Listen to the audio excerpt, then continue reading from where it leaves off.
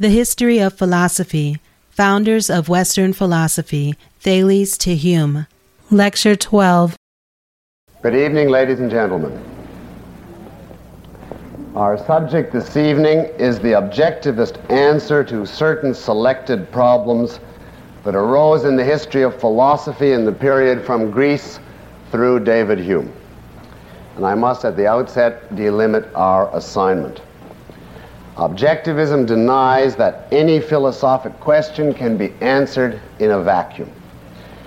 It holds that all philosophic problems and issues are interconnected, and therefore that a full answer to any one philosophical question would require the presentation of a full system of philosophy. Now, such a presentation of the objectivist philosophy is obviously impossible this evening. Throughout my presentation tonight, therefore, I am counting on a considerable knowledge on your part of the philosophy of objectivism.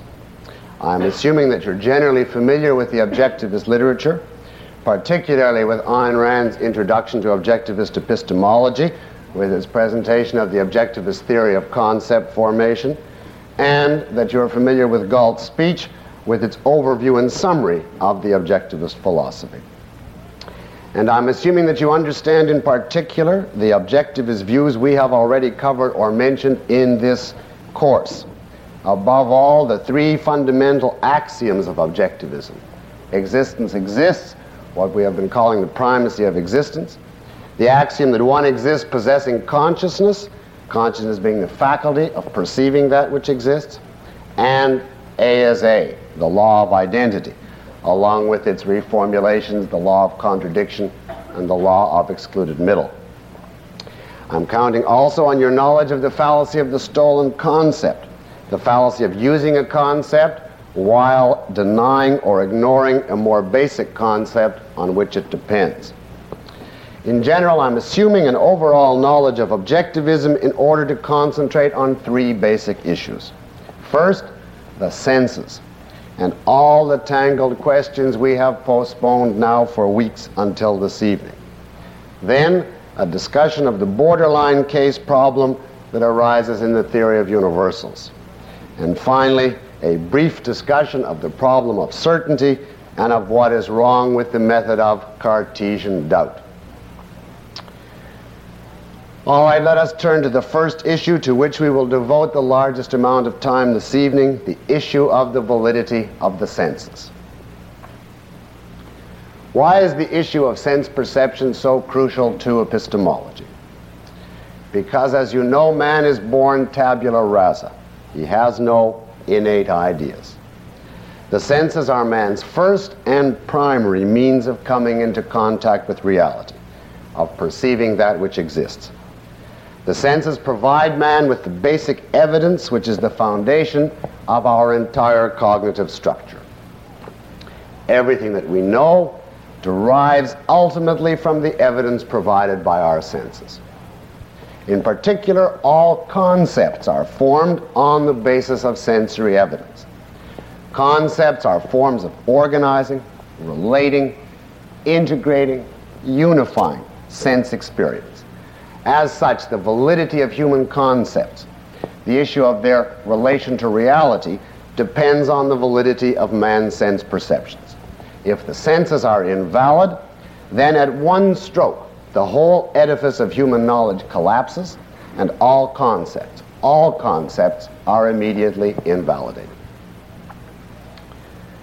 Now, for a moment, forget all the objections raised against the senses across the centuries. Imagine, if you can, that you were in a rational class on philosophy, and the professor were discussing the issue of the validity of the senses. What would he have to say positively? In other words, apart from answering the countless objections accumulated through the ages. In essence, he would have very little to say. He would say the proposition that man's senses are valid is an expression of the axiom that man is conscious. Why? Well, what is meant by the term valid perception? The answer is, it means a perception of existence, of reality, a perception whose object is an existent, something which is. Notice, I do not say a valid perception is a perception of reality, quote, as it really is.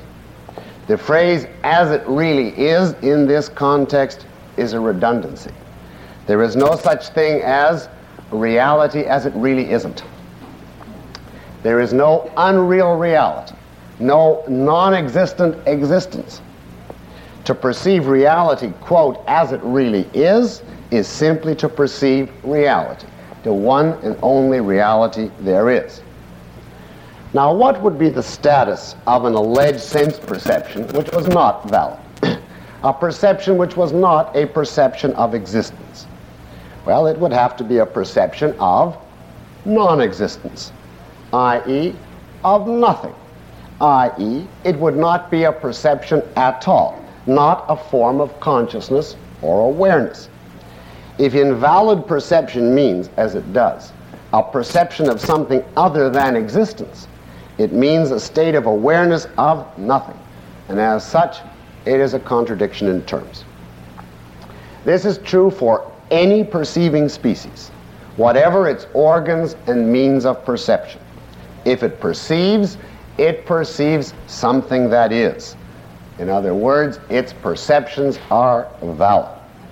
To say that man's senses are invalid is to say that man has no means of awareness of reality. In other words, that he is unconscious. For this reason, the issue of the validity of the senses is contained in the fundamental axiom of consciousness.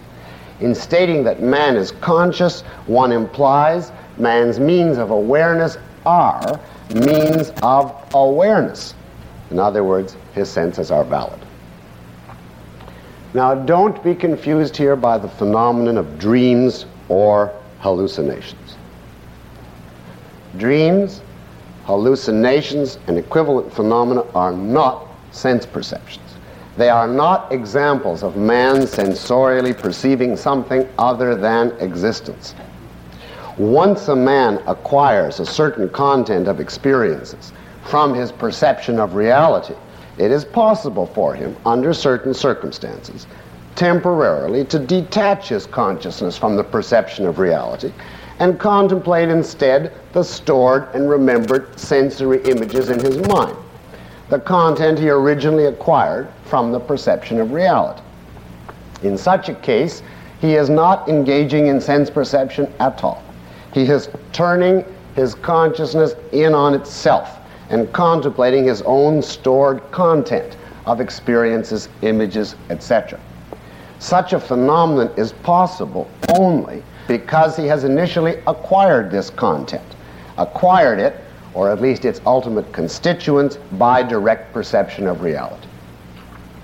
The phenomenon of dreams, hallucinations, etc. presupposes a prior contact with reality. Such phenomena do not prove that consciousness can sensorially perceive something other than reality. They prove the opposite. Only because man does perceive reality when he senses is he able, under certain circumstances, to acquire the kind of mental contents which then makes it possible for his consciousness temporarily to turn in on itself and contemplate the data thus initially acquired from a direct awareness of reality. For the rest of this evening, therefore, please forget about dreams, hallucinations, and phenomena of that nature. I am talking about sense perception. And sense perception is always perception of existence, of reality, of things which are. Now, against this background, let us turn to the central argument against the senses, the one raised by Protagoras in ancient Greece, and accepted in various forms by the overwhelming majority of philosophers ever since. You recall the argument. How can you ever claim to perceive reality by means of your senses, the argument states. After all, you only perceive reality by means of your particular sensory organs, your sensory apparatus. If your sensory organs were different, your perception would be different. All you can say, the argument concludes, is, this is how reality appears to me, granted my particular sensory apparatus. You can never know how things really are in themselves.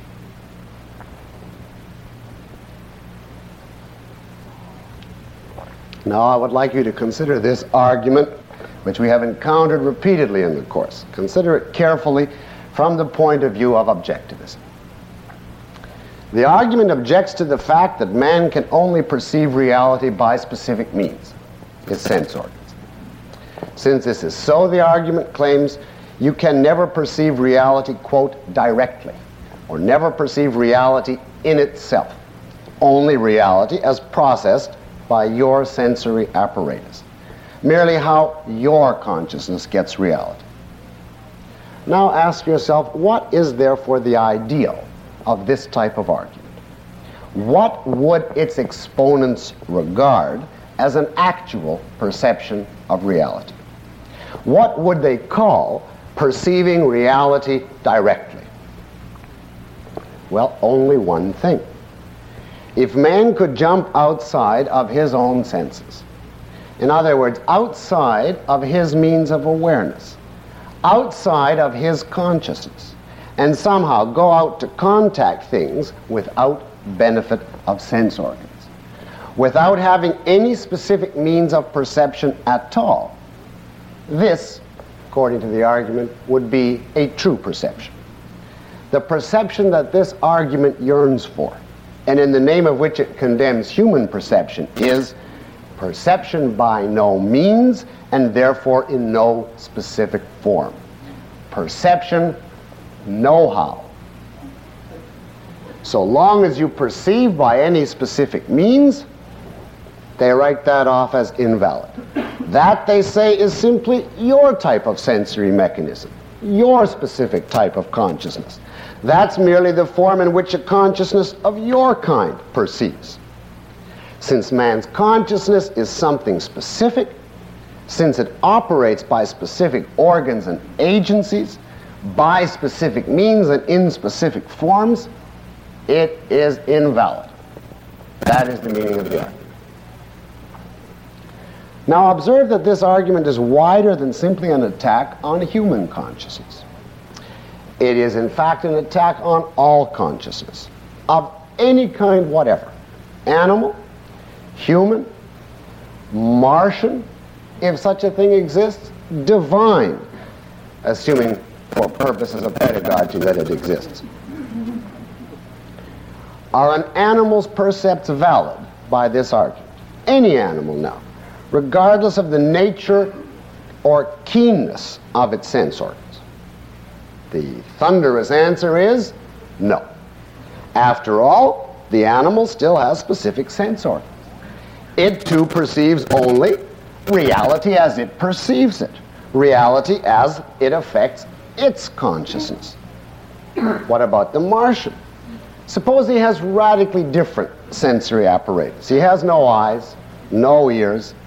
Imagine he has a bulbous receptacle on his or its forehead, which twitches, and an appendage on its equivalent of a nose which buzzes, so that the Martian perceives reality in terms not of color or of sound, but of some kind of twitches or buzzes. Now, obviously, these are of a kind we do not gain from our senses, and I therefore cannot describe them further to you. But the question is, would this Martian perceive reality according to Protagoras' argument? No.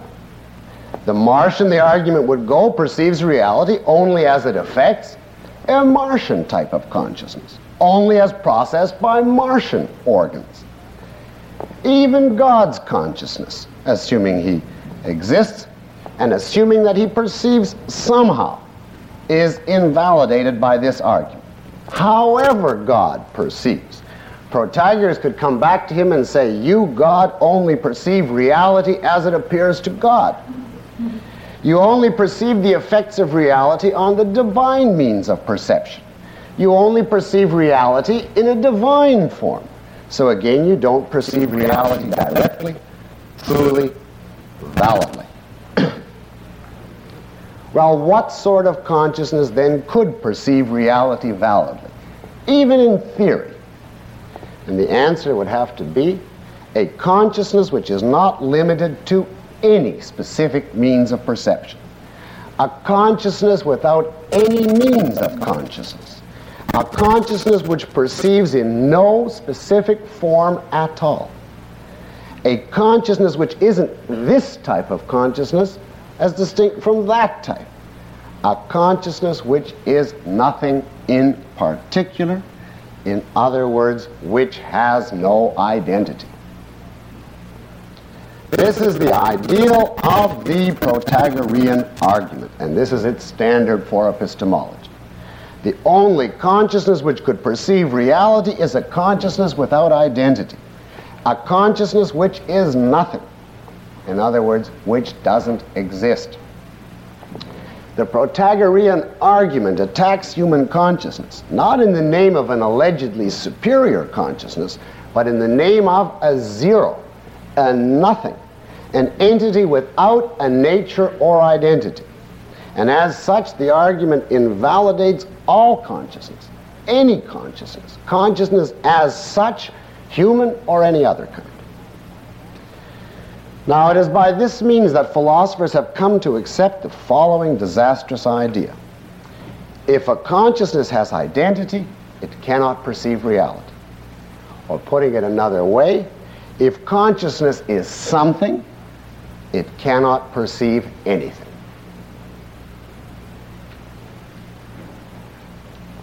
And then, as usual, given this false premises, philosophers proceed to divide into two opposed camps, both accepting the same basic premise. The one side is the skeptics, which later became the Kantians, later, that is to say, after Hume and the termination of our course.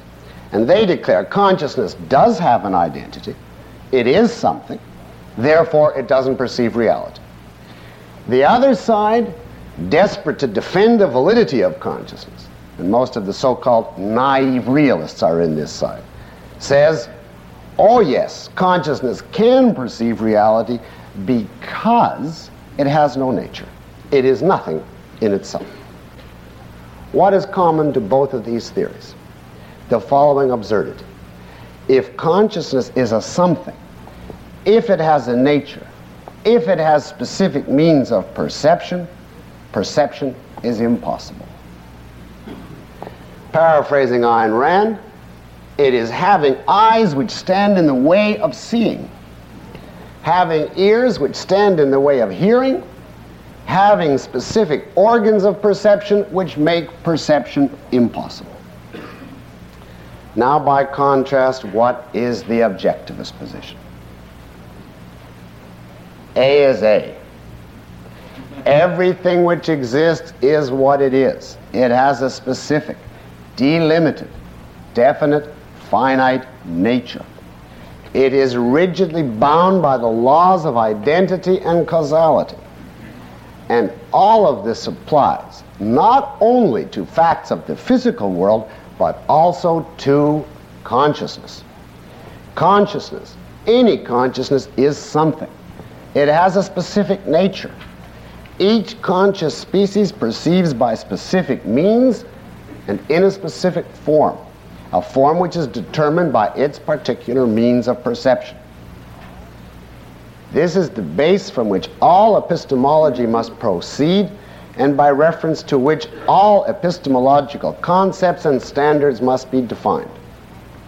If we are talking about perception, then since consciousness has identity, we must always understand perception to mean perceiving reality by some means and in some form. There is no such thing as perceiving reality no-how, by no means, in no form. For instance, speaking of human perception, we perceive an object, say, by means of light waves reflected from its surface to our eyes. That is the means, and the resultant form is color. We perceive a different aspect of existence by means of certain vibrations striking our ears. That is the means, and the resultant form is sound. We perceive still another aspect of existence by means of bringing certain sensory receptors into contact with the energy states of various molecular combinations. That is the means, and so the form is a heat or cold, etc. In all cases, the object of our perception, what we are perceiving, is a fact out there, a fact of reality. But in all cases, we are perceiving it by a certain means, and so in a certain form. So the contrast between the objectivist view and, let's call it, the traditionalist view is this. The traditionalist view says if you perceive reality by a certain means, then you are not perceiving reality, only its effects on you. A means of perception is incompatible with perceiving existence. Objectivism says the exact opposite. It says only the existence of a means of perception makes consciousness possible. The fact that consciousness must perceive in a certain form does not invalidate consciousness. That's what makes it possible. The traditionalists say identity is the obstacle to the perception of reality. Objectivism says only because consciousness has identity can it perceive reality. And since this is true, we must always distinguish in any process of knowledge the object, what you know, reality, and the how, the means by which you know it. The object is reality. The how determines only the form of your perception of reality. But all forms of perception are forms of perception, i.e., forms of awareness of reality. As such, all forms of perception are valid. Now you can see the fundamental error of the causal theory of perception, as we have discussed it now many weeks. It is true that reality is the cause of our perceptions, but our perceptions are perceptions of reality. Distinguish here between two statements which may sound similar, but there is a life and death difference between them. The objectivist view is man perceives reality. Notice, he perceives reality by means of its effects on his consciousness. The causal theory of perception says man does not perceive reality, but only its effects on his consciousness. Objectivism says the object is reality, the means, its effects on our sense organs. The causal theory of perception makes the means of perception into the object of perception, thus invalidating man's consciousness, cutting it off from reality. The truth is that we do not perceive effects while being locked up in consciousness. We perceive reality directly, and we do so by means of the operation of our sense organs. So much also, by the way, for the representative theory of perception. Our experience does not, quote, represent or copy or stand for or any synonym of those reality. It is directly of reality. It is not that a separate world is reproduced in consciousness, and that we are confined to that world of consciousness, and we then have to engage in arguments about whether it does or doesn't correspond to an external reality that we never perceive. This entire viewpoint is false. Our experience is directly of reality. Now, if you think about it, you will see that the advocates of the causal theory of perception and the representative theory of perception use stolen concepts all over the place. What is, now think, what is an experience or a perception or a sensation or any equivalent term? These terms designate states of consciousness, not objects of consciousness. A sense perception is a state of awareness, an unanalyzable awareness of reality mediated directly by a sense organ. And equivalent definitions are applicable to a perception, a sensation, etc. Nobody perceives experiences. Let me repeat that. Nobody perceives experiences. You perceive things in reality, and then we give the name perception to our awareness of these things. To speak of perceiving perceptions or experiencing experiences is to speak of being aware of your awareness, which immediately raises the question, your awareness of what? Consciousness requires an object. We do not sit locked up in our consciousness, perceiving its perceptions, of its perceptions, of its perceptions, and so on to infinity, with nothing there being perceived. We perceive reality. Of course, we can be self-conscious. We can be aware that we are aware that we are perceiving. But for this to be possible, we must first be aware of something, of an object, of an existent.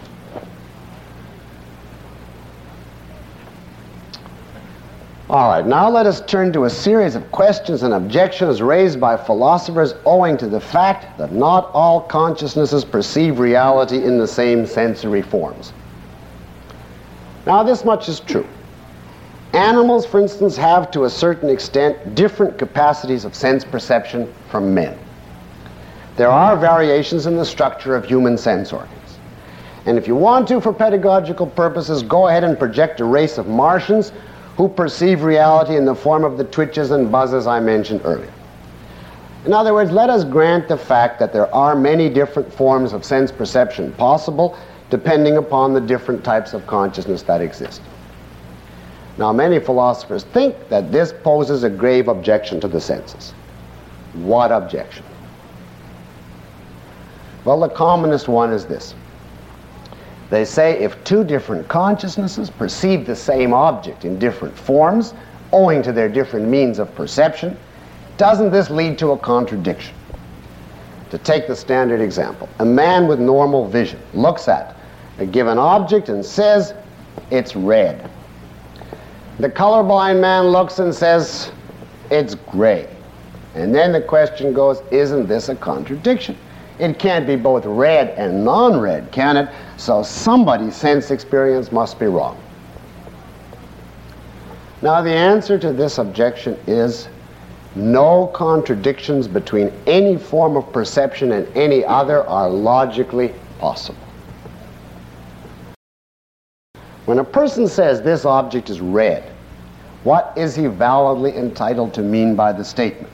Bearing in mind everything I've said up to now.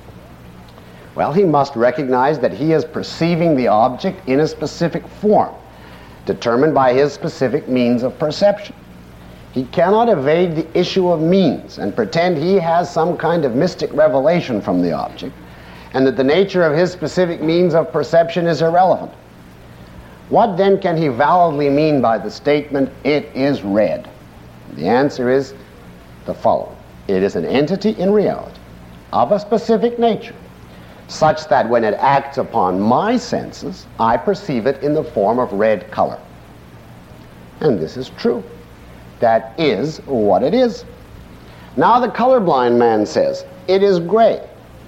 What can he validly mean by the statement? It is an entity in reality of a specific nature, such that when it acts upon my senses, I perceive it in the form of gray color. And that is true. That is what it is. Both are true statements. Neither conflicts with or contradicts the other.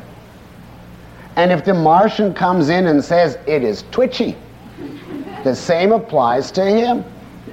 It is an entity in reality of a specific nature such that when it acts on his senses, he perceives it in the form of twitchiness. In sum, each man and Martian must recognize that his perceptions are perceptions of reality. They are not whims. They are not subjective inventions or distortions. A man has no choice regarding the nature of his perceptions. Each of his perceptions is an inexorably determined effect caused by an object in reality acting on his particular organs of perception. If each perceiver properly defines what he is entitled to claim about the object, there is no contradiction at all. Where is the appearance of a contradiction?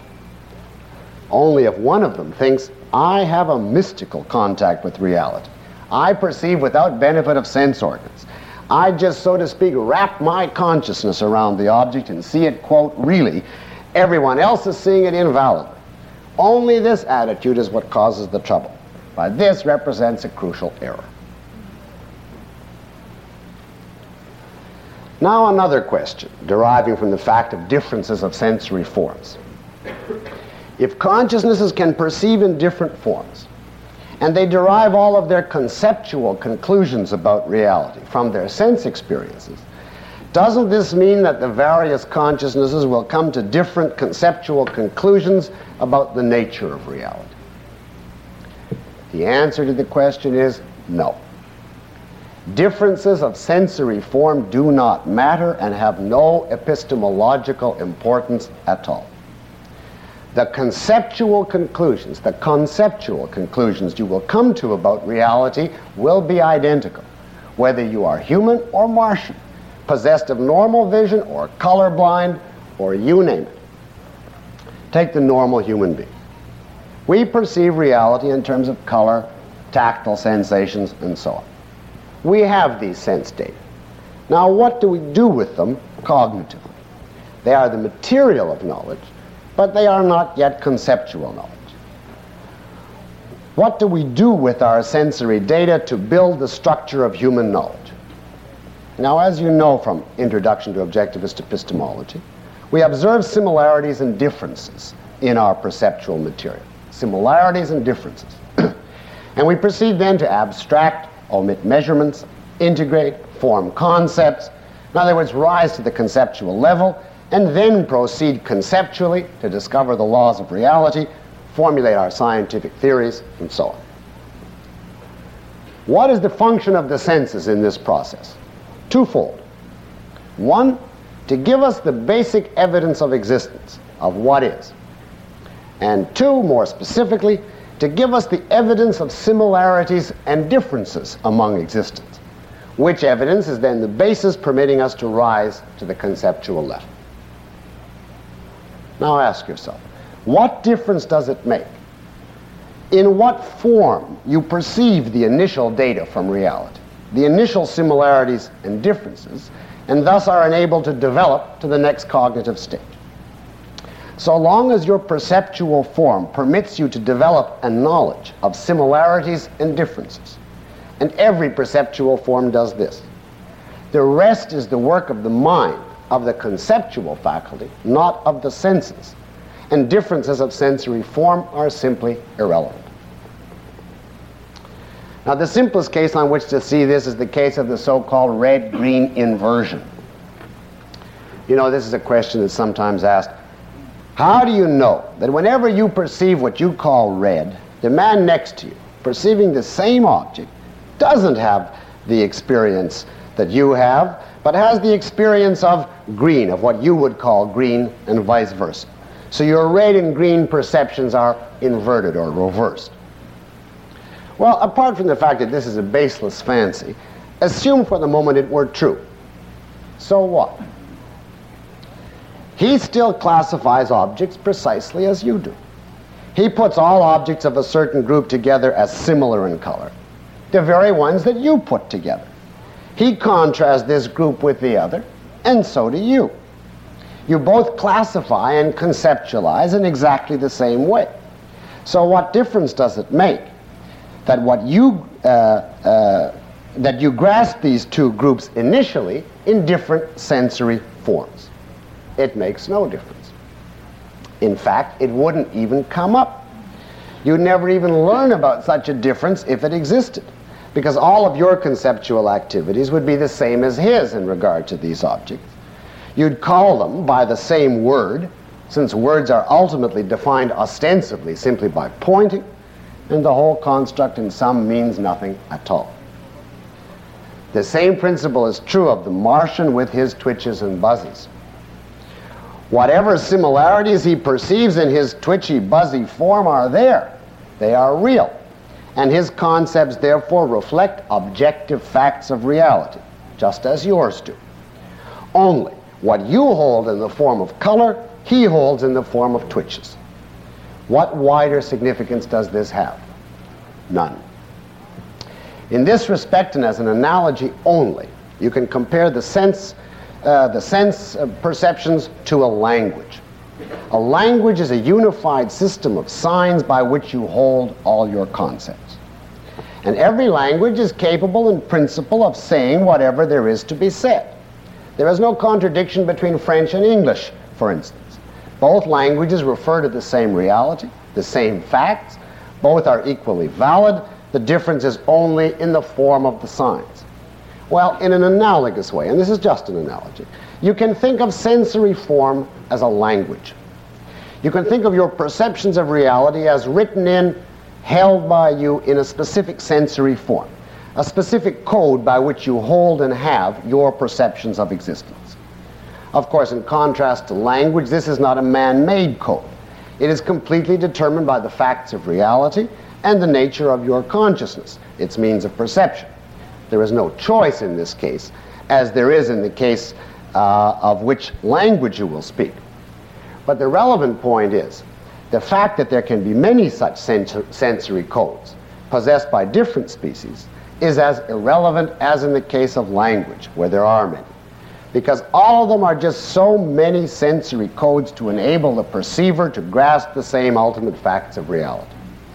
For this reason, all perceivers will agree about the nature of reality. None will contradict the others. In actual fact, there are only two differences between the various sensory forms that do or theoretically might exist. One, how much information is given directly by the senses of a particular species. And two, what particular information is given directly. In other words, some sensory forms are superior, not in terms of validity, all are equally valid, but in terms of the quantity of evidence they give the perceiver directly. And some can vary in terms of what type of information they give. Let us consider each of these cases briefly. And first, the case of senses giving different amounts of information. Take the case of a totally colorblind man who will not be able directly to discriminate differences that we can by simple perception. Suppose he perceives everything as the same shade of gray. He therefore gets less direct information about the differences in reality than we do. Does it follow that he then has his own physics? No. He must then learn by inference from what he does perceive directly that there are facts here outside of his range of direct perception. And of course, the study of the phenomenon of light will give him ample evidence of such facts. At the end of his cognitive quest, he will end up with the same physics as the normally sighted person.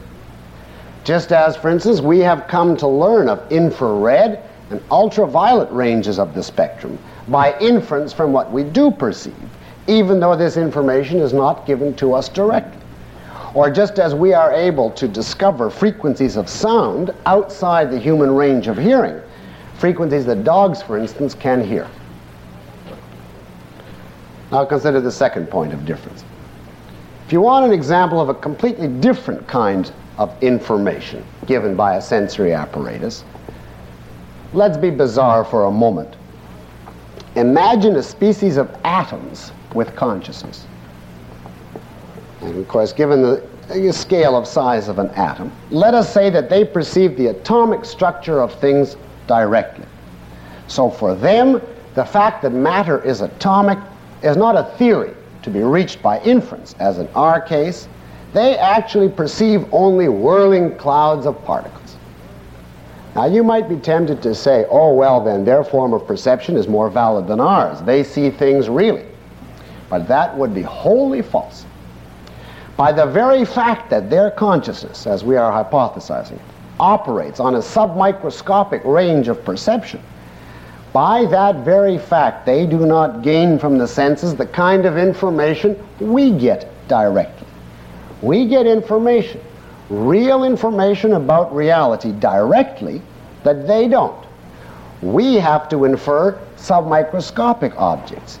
They have to infer macroscopic objects, like this table or the Empire State Building. They can't take in directly, given the scale of their senses, large-scale physical objects. So it takes a genius among their species to reason to the conclusion that there must be special forces in reality binding these whirling particles together into objects too large to be grasped directly. In effect, the genius in their species is required to reach the conclusions available to the morons in ours, and vice versa. No form of perception can perceive everything directly. Why? Because A is A. Any sensory apparatus is finite, it is limited. By virtue of being able to perceive one aspect of reality with one type of sensory apparatus, you cannot then expect to perceive directly some other aspect if it would depend upon a different scope or kind of sensory apparatus. Now I conclude, therefore, that all forms of sense perception, all, are valid, that no contradictions are possible among them, that all perceivers, regardless of differences in form, regardless of what particular information they get directly from perception and what they must reach by inference, will, if they're rational, end with the same conceptual account of the nature and laws of reality. Well, now you may ask, have we finished with the issue of the validity of the senses? Not yet. There is a final crucial question I must raise. And that question can best be put: what is the metaphysical status of the sensory qualities we perceive? What is the metaphysical status of the sensory qualities we perceive? To make the issue clear in its crudest terms, if you discuss the senses with anybody, with many people I should say, you will commonly be asked, where are the qualities you perceive or experience? Where, for instance, is color, warmth, solidity, heat, size, shape, etc.? Are they only in here, in the mind, only subjective? Or are they out there, in reality, intrinsic in things, part of things in themselves? The subjective idealists, like Bishop Berkeley, say all sensory qualities are subjective. They're all in the mind. The typical naive realist today says all sensory qualities are intrinsic in the objects in reality. And then the Descartes-Locke axis, which is usually called critical realism. They are kind of the Republicans or compromisers of sense theory. They say there's two kinds of sensory qualities: the primaries, extension, including size, shape, etc., which are intrinsic in things in reality, and the secondaries, color, sound, smells, taste, etc., which are subjective, existing only in the mind. Now, the point I want to make is that objectivism disagrees with all three of these theories.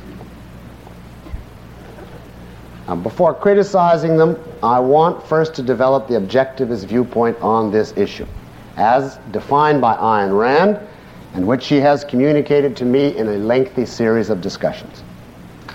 Then, after presenting the objectivist view, we can turn briefly in conclusion to criticize these theories.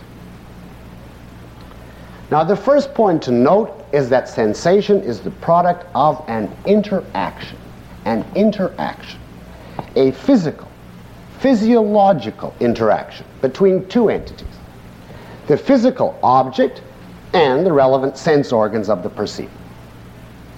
Each of these entities is essential to the end product, which is the sensation. Without the physical object, there is nothing to perceive, i.e., no sensation. Without the sense organs, there is no means of perception, i.e., no sensation. The process of sensation is a process of physical interaction between two entities in reality. Now, if you think about this, you will see that it immediately invalidates any question which asks, where is the sensation or the sensory quality? There is no answer to this question because the question is invalid. You cannot ask such a question about anything which is the product of a physical interaction. Now, take a simple example of first having nothing to do with the senses at all. An Oldsmobile and a Cadillac collide. Now, a collision is a type of interaction between the two cars. Does it make sense for me to ask, where is the collision? Is it in the Oldsmobile? Is it in the Cadillac? In the ashtrays under the seat covers? Now, all of these answers are senseless because the question is senseless. The collision designates a relationship between the two entities and cannot be declared to be in one as against in the other. In one sense, it is in neither. It is a process in which both partake, but which is not a thing located in either one by itself. In another sense, the collision is in both, because it is a process in which both partake. Or take another example, this time involving the senses. I play a phonograph record of a Viennese operetta, which I listen to. And now I ask you, where is the operetta? Is it in the record? Is it in my ears? Is it in my brain? Is it in my mind? Now, these are clearly foolish questions, because the answer to all of them is yes and no, depending upon the aspect in question. The operetta is in the record, in the sense that the record is so structured that when a certain needle moves over its surface in a certain way, a human perceiver will hear the music. But the operetta is not in the record all by itself, as though some kind of submicroscopic soprano were nestling between the grooves, belting out tiny notes to herself. And the same is true for the ears. Is the operetta in your ears? If so, where? The outer ear, the middle ear, or the inner ear? Is it in your brain? Is it in your mind? Well, in one sense, obviously, no. When you listen to the operetta, you are not humming subvocally to yourself. You are not just imagining or hallucinating. You are hearing an event in reality. It is not just, quote, in your mind. In another sense, obviously the operetta is in your mind, in the sense that if no one were conscious, the record could spin forever and no one would hear any sounds. So where is the operetta? In the record? In the air vibrations? In the ear twitches? In the nerve cells? In the brain's gray matter? In the consciousness? The answer is all of these and or none. The question is invalid. Now, the same principle applies in regard to all sense experiences. Since they are the product of a physical interaction between entities in reality, it is a fundamental error to ask, where are the sense qualities? In the object out there or in the mind in here? The answer, as in the previous case, is both or neither. In other words, the question is invalid. What you can say is only two incontestable facts. One, without consciousness, no sensations. In other words, no conscious states would exist. States of consciousness are states of consciousness and would not exist without consciousness.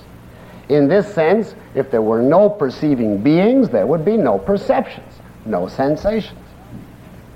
And secondly, just as obvious and just as important, consciousness is consciousness of something, of an object in reality. And without the something, without the object, there would be no sensations or perceptions either. The sensation or perception is not an invention of consciousness, it is a form of awareness of the object. Now this brings me to the next point. As a form of awareness, sensation is a cognitive process.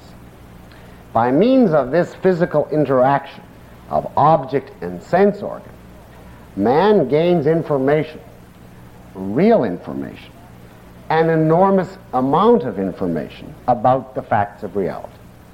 A sensation is not a subjective effect divorced from the object. It is not a creation of consciousness which has nothing to do with the object. On the contrary, the precise nature of your sensation is a result of the total properties of the object in question and a lead to the ultimate conceptual discovery of these properties. You can, in this respect, think of man's senses as entities which operate to sum up That is the key term here. To sum up an enormous range of facts about the object in reality being sensed. To give you a whole body of information condensed in the form of a single sensation. All of science, in fact, is nothing more than the unraveling, in other words, the conceptual identifying of the information summed up implicitly in our sensations. For instance, you open your eyes and see that an ashtray is red. Here, in the form of a single sensation of redness, you receive a vast amount of information about the object, although you must rise to the conceptual scientific level to be able to identify this information. What is it about the object that is in fact indicated by the perception of it as red? That it is an object which absorbs certain kinds of light waves and fails to absorb others. That to do so it has to have a certain kind of surface structure.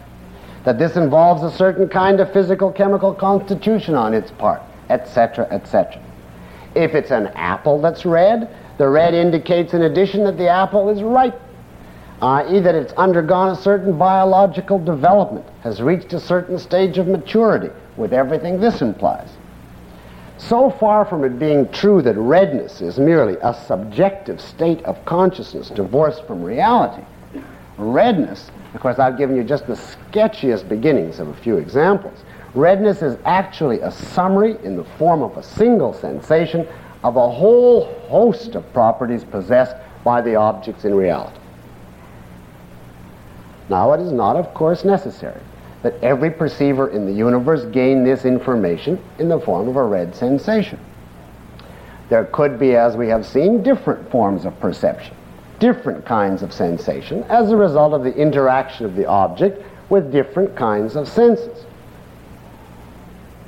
But the cognitive point here remains unaffected by this. Whatever the form of the sensation, our sensations summarize a host of facts about the entity in reality. They are the product of the total entity in reality, and all of science is the unraveling of the information they implicitly contain. Now, this cognitive role is true, by the way, of every sensation. Consider the case of the tickle. Now, you recall that advocates of the primary-secondary quality distinction love to compare the so-called secondary qualities to the tickle you get from a feather. The tickle, they say, is simply subjective. It tells you nothing about the feather. It's merely the subjective effect in you. In fact, this is completely false. The tickle gives you definite information about the feather. It summarizes in the form of a single sensation a whole body of information about the properties, structure, texture, etc. of the feather. If you doubt this, a simple experiment will show it to you. Try drawing a variety of different objects across your body, and you will get a different summary from your sensations, revealing to you the nature of radically different objects.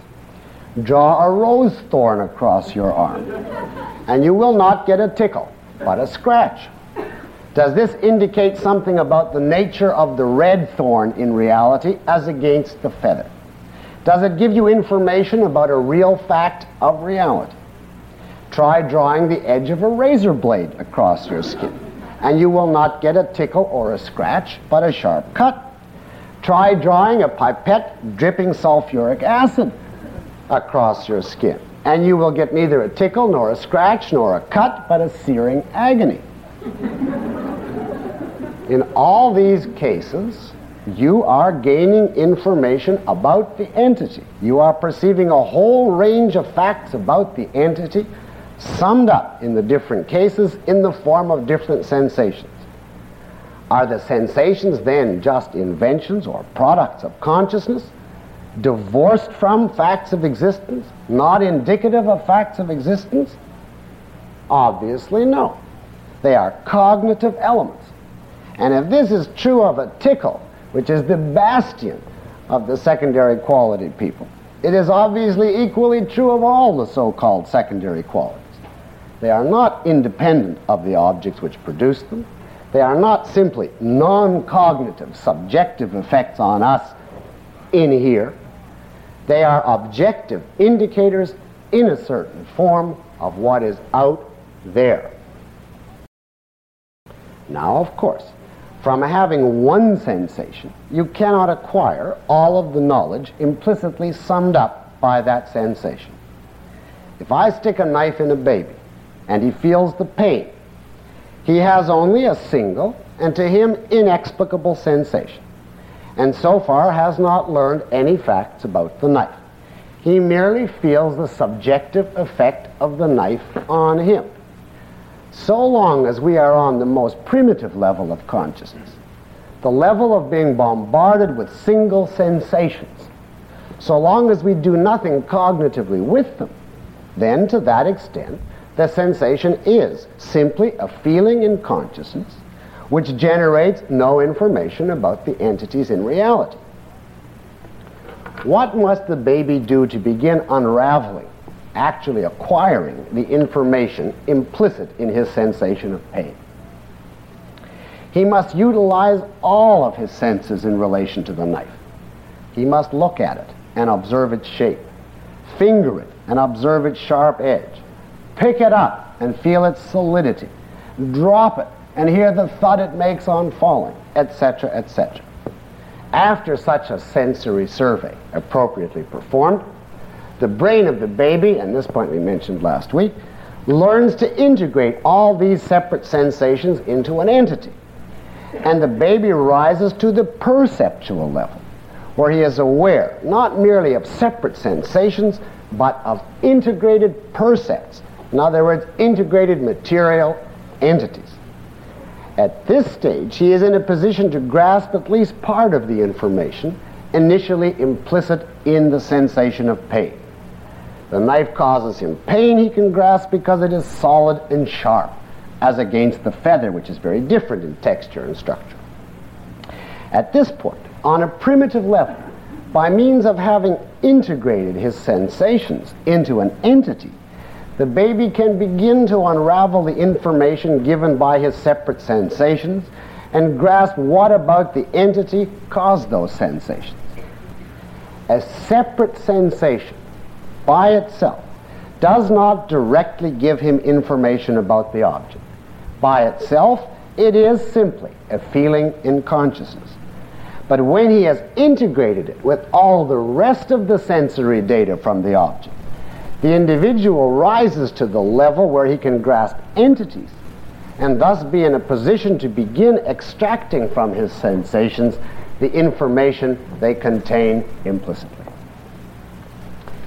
Those who declare as a formal theory in epistemology that sensations are simply subjective feelings, subjective effects, which are devoid of information about reality, are thus ascribing to mankind as a whole the cognitive primitiveness of a newborn baby. Their epistemological model of man is he possesses only the knowledge available to a newborn infant who has not yet risen to the perceptual level. The infant, they declare, in effect, gets only subjective effects from his sensations, no information about reality. Therefore, neither does man, the adult man who has integrated his sensations and reached the perceptual level. And of course, beyond the perceptual level is the conceptual, the distinctively human level, the level on which scientific explanation becomes possible. Once that level is reached, man can begin to define explicitly the information about the knife implicit in his sensations and only partly accessible even on the perceptual level. Now he can enter into an analysis of the knife's structure and density and the nature of the body's receptors and nerves and so on and so on. In other words, the kind of analysis required fully to grasp the causes of the sensation of pain, the facts about the knife which make it a source of pain as against a feather. But the conceptual level, as you know, is a development from the perceptual, which is in turn an integration of the sensational stage. The point is, the information reached explicitly on the conceptual level was there, in the sensational stage, implicitly contained and summed up in our sensations. If it were not there, we could never have risen to the conceptual level. So much for the idea that the so-called secondary qualities are simply subjective sensory effects in the mind, devoid of cognitive significance in relation to objects. Now, having said all this, have we now satisfied the advocates of the so-called secondary qualities? Have we now satisfied them that color, sound, etc. are real and not subjective? You might think so, but the answer is still no. At this point, they will argue as follows. And let us take red as the example of all such secondary, so-called secondary sense qualities. Red, they will say, is not an intrinsic quality of things in themselves. They will say, after all, you yourself admit that red is an effect on human consciousness of what exists out there in reality. So redness, they conclude, is not a quality of things in themselves.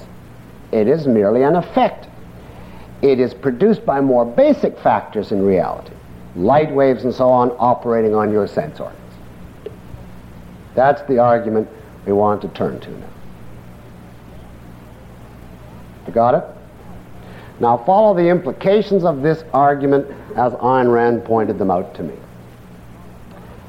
Red is declared to be not an attribute of things in themselves because it is not a causal primary. In other words, an irreducible fact without any deeper cause underlying it. Because our perception of redness has a cause involving both the object in reality and our sense organs. For that reason, redness is disbarred from the status of a real attribute of things in themselves. So by this standard, the only facts that qualify as attributes of things in themselves are causal primaries. In other words, attributes which cannot be explained by reference to anything more fundamental, attributes which are irreducible, ultimate facts of reality, which are not in any way the product of deeper causes. Now I ask you, if being a causal primary in this sense is the standard of being really real, how are we to tell what is a causal primary and what is not? At one point in human knowledge, people did think redness was a causal primary. They thought that redness was simply an intrinsic property of things without any underlying cause. And then it was discovered that light waves and so on underlie red, and that red is an effect on our sense organs of light waves. Well, are light waves causal primaries? Are they irreducible facts of reality without deeper explanation? Obviously not.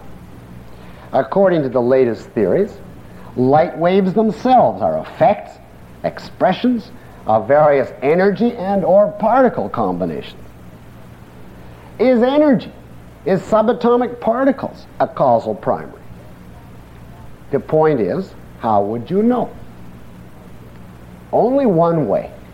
You would have to know every attribute of matter, every constituent of physical reality, in order to be able to say, I have surveyed the totality. I know everything there is to know about the physical world, and thus I see that X, whatever it is the ultimate ingredient, the basic cause of everything else, the real constituent out of which everything else is made, in which everything else reflects. You would have to be omniscient, literally omniscient, to grasp that this X is the ultimate unit and cause of every other phenomenon in reality.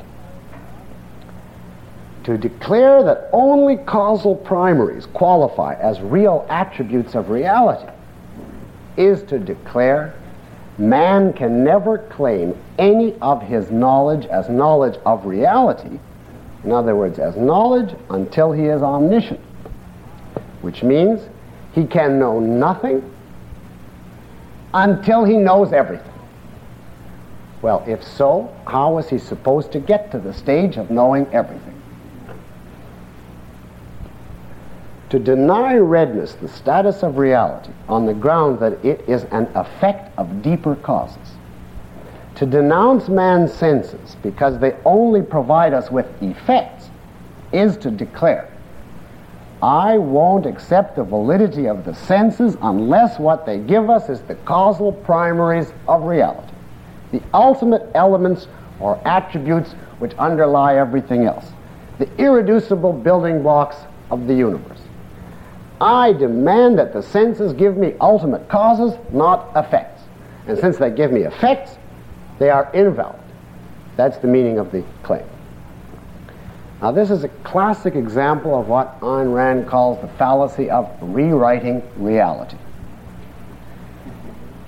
The fact is, reality does not give us, by perception, reality does not give us the ultimate causal primaries of existence. It gives us effects, qualities which are real, but which are the products of complex underlying causes acting on our senses, causes which modern science is nowhere yet near unraveling completely. By what logical right does an individual stamp his foot in a petulant state and declare, if I had created reality, we would have been given the ultimate causes by direct perception. Since we're not given them and only effects, our senses are no good and knowledge is impossible, and I leave. Now, this is obviously a grotesque departure from reality and a grotesque standard by which to judge the senses. But let us follow this construct up for a few minutes, because it will be clarifying in regard to several points. To begin with, if redness is an effect, and therefore not intrinsic in things in themselves, this obviously applies to anything which can be causally explained in like manner. It applies to sound, temperatures, textures, etc. What about extension itself, that bastion of the Cartesians and the Lockeans? Is extension a causal primary? Is three-dimensional extension in space, with its correlates of size, shape, solidity, etc., a causal primary in the sense I earlier defined? At our present state of knowledge, we cannot say. There may very well be deeper causes in reality, ultimate factors making up reality, which take on the form of extended objects when perceived by man, just as they take on the form of red, green, hot, cold, etc. objects. As Bishop Berkeley pointed out, and in this one respect he is correct, there is no presently known standard by which to distinguish metaphysically between the status of the extension qualities and the colors, smells, etc. They are all in the same metaphysical boat. Now, I want to be clear here. I do not mean to imply that I know that extension is not a causal primary. The point is, you would have to be omniscient to know one way or the other. The point is, at the present stage of human knowledge, it is entirely arbitrary to draw a line and declare red is an effect, but extension is irreducible and intrinsic in reality. That is simply arbitrary at this stage of knowledge. So I want, for pedagogical purposes, to take a bold leap. Let us assume that extension, and that means therefore size and shape and so on, is an effect, in the same manner as red, green, hot, cold, etc.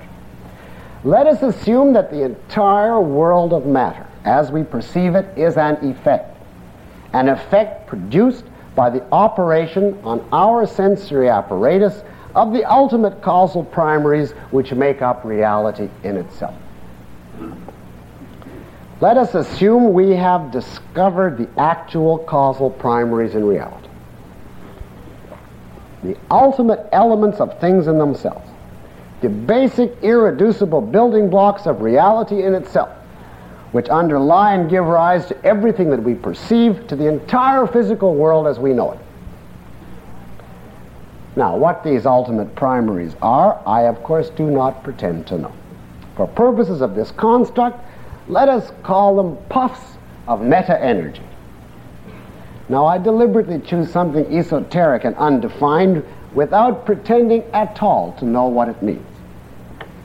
Let us assume in sum that we have reached omniscience, penetrated to the core of reality in itself, and discovered that things in themselves are puffs of meta-energy, and that what we perceive as a material world of three-dimensional objects with color, shape, size, etc. is all an effect on us of various combinations of energy puffs acting on our means of perception. So things in themselves are really combinations of various energy puffs. Suppose now this whole construct were true. The crucial question is, what would it prove about the validity of the senses or the status of the sensory qualities we perceive? And the answer is nothing of any epistemological significance whatever. The point here is this: if everything is made of energy puffs in various combinations, so are human beings. And it is still an iron, inescapable fact of reality that when the energy puffs which comprise external reality interact with the energy puffs which comprise human beings, when all of these puffs enter into all of the combinations that they enter into, the inexorable result is the material world as we perceive it, with all of the kinds of entities and qualities it possesses. This is a fact of reality, not a creation of consciousness. It is a fact that when such and such energy puffs unite in such and such a combination with other ones, the result is a man with all his properties, or an orange, or a buffalo, or a planet, or a feather, etc. So whenever we perceive one of these material objects, we are perceiving reality. In other words, energy puffs in a certain combination.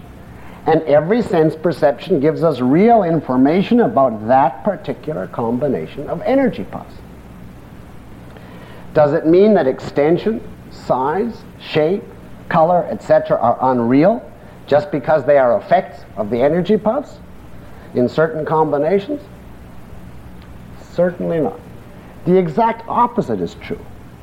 If they are effects of the energy puffs, by that very fact they are real products of the real puffs which make up reality. We did not invent the puffs. We did not invent their capacity to unite into forms which bring about a material extended world. We did not create the physical world by any subjective act of our consciousness.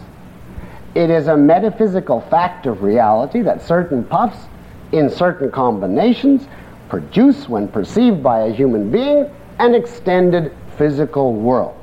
And that every sense perception we have gives us information about the puff combinations that exist. It is an intrinsic fact of things in themselves that X puffs combined with Y puffs combined with Z puffs, man's senses, yield solid, three-dimensional extended objects. Now on this account, if we pursue it, the whole material world would be an effect of things in themselves acting on the puffs which make us up and constitute our sensory apparatus. But the point is, the material world would be an effect, a real effect, and therefore a real fact. You do not deny the reality of something by explaining it. You do not make something subjective by giving a causal explanation of it. You do not detach it from reality by showing that something in reality produced it. The exact opposite is true. If you have shown that the cause of something exists in reality, if you have shown that reality in itself produced certain facts, then you have given the most solid metaphysical foundation there is to those facts. You have shown that they are inherent in metaphysical reality itself. In a word, if the whole construct I have given you were true, It would change nothing about the validity of the senses or the reality status of the sensory qualities we perceive. In this manner, all of the sensory qualities we perceive are inherent in reality, in things in themselves. They are real. They are not human inventions or subjective products of consciousness. Now you can see why objectivism rejects the primary-secondary quality distinction. It is not true that extension is really out there intrinsically, and color and the rest are really just subjective effects on us. All the qualities we perceive are facts of independent reality as perceived by human consciousness. There is no grounds whatever to divide the properties we perceive up into the extension-connected ones versus the colors, sounds, textures, etc. There is no warrant for proclaiming two kinds of sensory properties, those which belong to the object versus those which are created by consciousness. The actual facts are there are objects in independent reality which have various attributes in themselves. Human beings have the faculty of consciousness and perceive those objects by certain means, and thus in certain forms.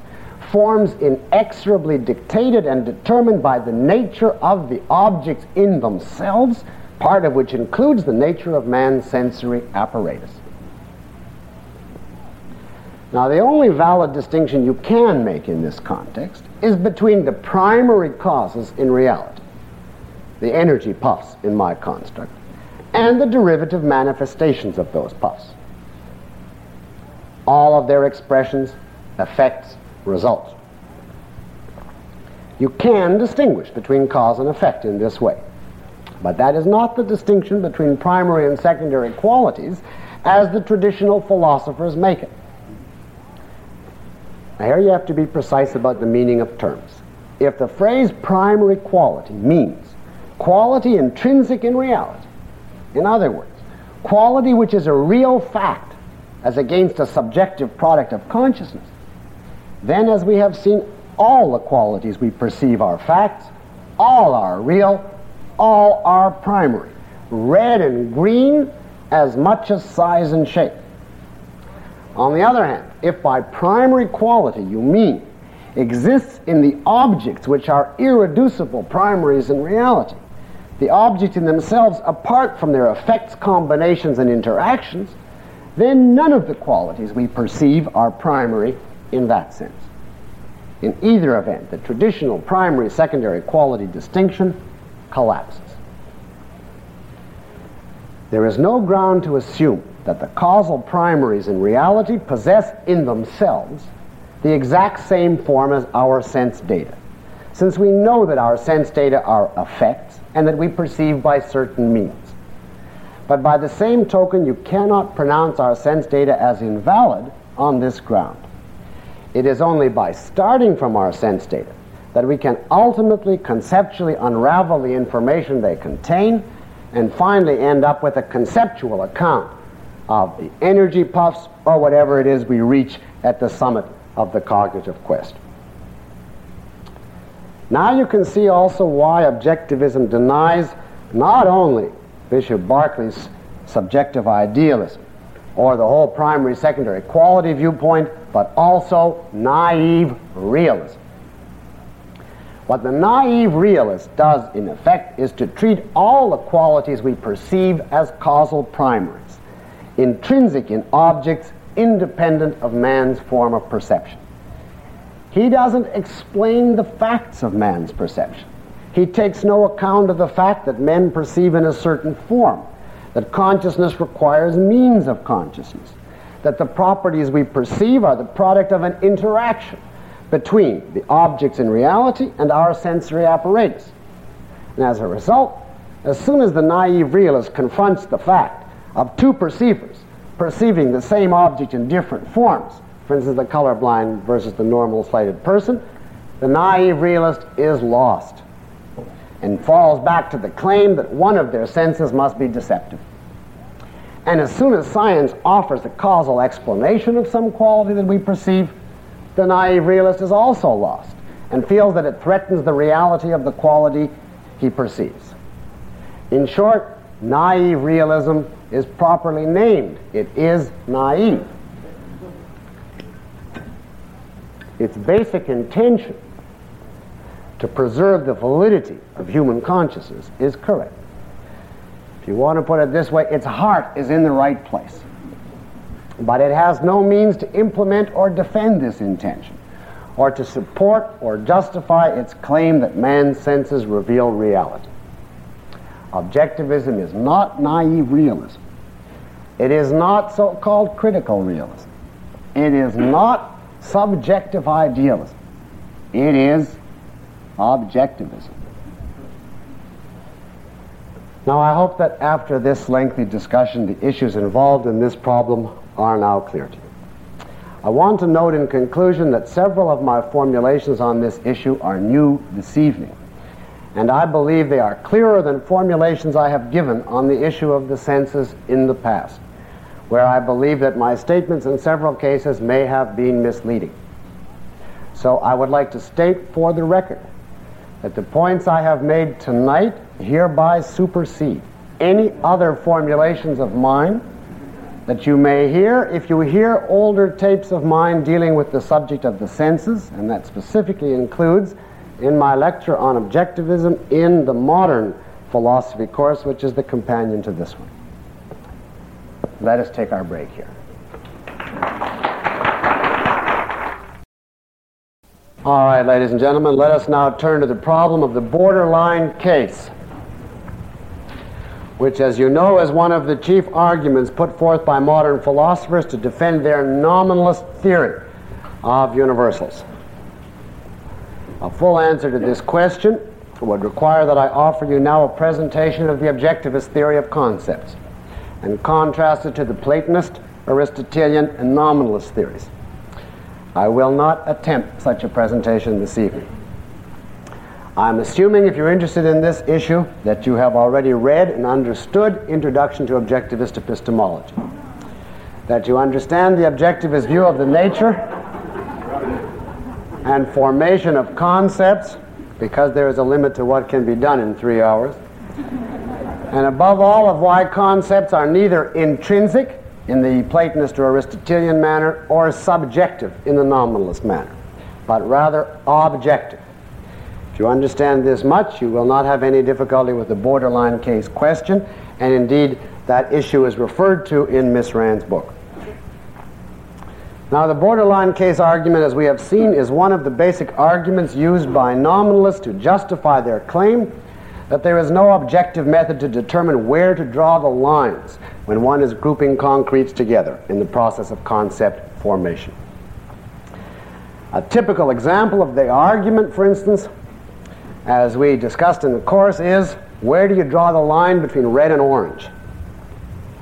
Are the intermediate shades red or orange or neither? Isn't any decision arbitrary and subjective? What has reality to say on this question? Or to give you a new example, just for variety, someone invents an object which is just like a table in all respects. It's a manufactured object. It has a flat level surface for holding other objects, but it attaches to the ceiling and hangs from it by chains. And then the nominalist comes in and asks you, well, is it a table or not? How would you decide? In some respects, it's very much like tables, as we originally defined them: manufactured objects, flat level surface with supports to hold other objects, and so on. In certain ways, it's obviously different. How different can it be from our original conception of tables and still qualify? Where do you draw the line? Isn't it, asks the nominalist, all arbitrary and subjective? Now, there are endless examples of this order. Let us first pose and answer the question in general terms, and then apply the answer to these examples. The problem in its most general form may be posed as follows. We classify concretes on the basis of similarities and differences. But the concretes in a given class will differ in various ways from each other, and will be similar in various ways to concretes in other classes. By what standard then do we draw the line? Or as it's more usually put, we have, let us say, formed some class, some concept, on the basis of similarities that we have detected among a given set of concretes. And we have defined the concept accordingly. Then we discover a new concrete, which is in some respects like the members of the original class, and in some respects different. How do we decide what to do with this new concrete? Should we put it in the original class, which may involve broadening and redefining the original class? Or should we form a new concept for the new concrete to distinguish it from the concretes already conceptualized? Or is there another alternative still, and if so, what is it? Now, the answer in general is determined by the function of concept formation in human knowledge. Concepts, according to objectivism, are integrations of percepts. They enable us to isolate a set of concretes, which we can then treat as a unit for specialized study. Whether or not to form a new concept, therefore, to encompass some newly encountered concrete, depends upon the degree or extent of the differences separating the new concretes from the others we know. It depends upon whether the differences in question are fundamental or not. When the differences are significant or fundamental enough so that it is no longer practicable to study the new concretes in terms of one's concepts to date, and when the phenomenon is widespread enough so that one has to deal with it, then one coins a new concept.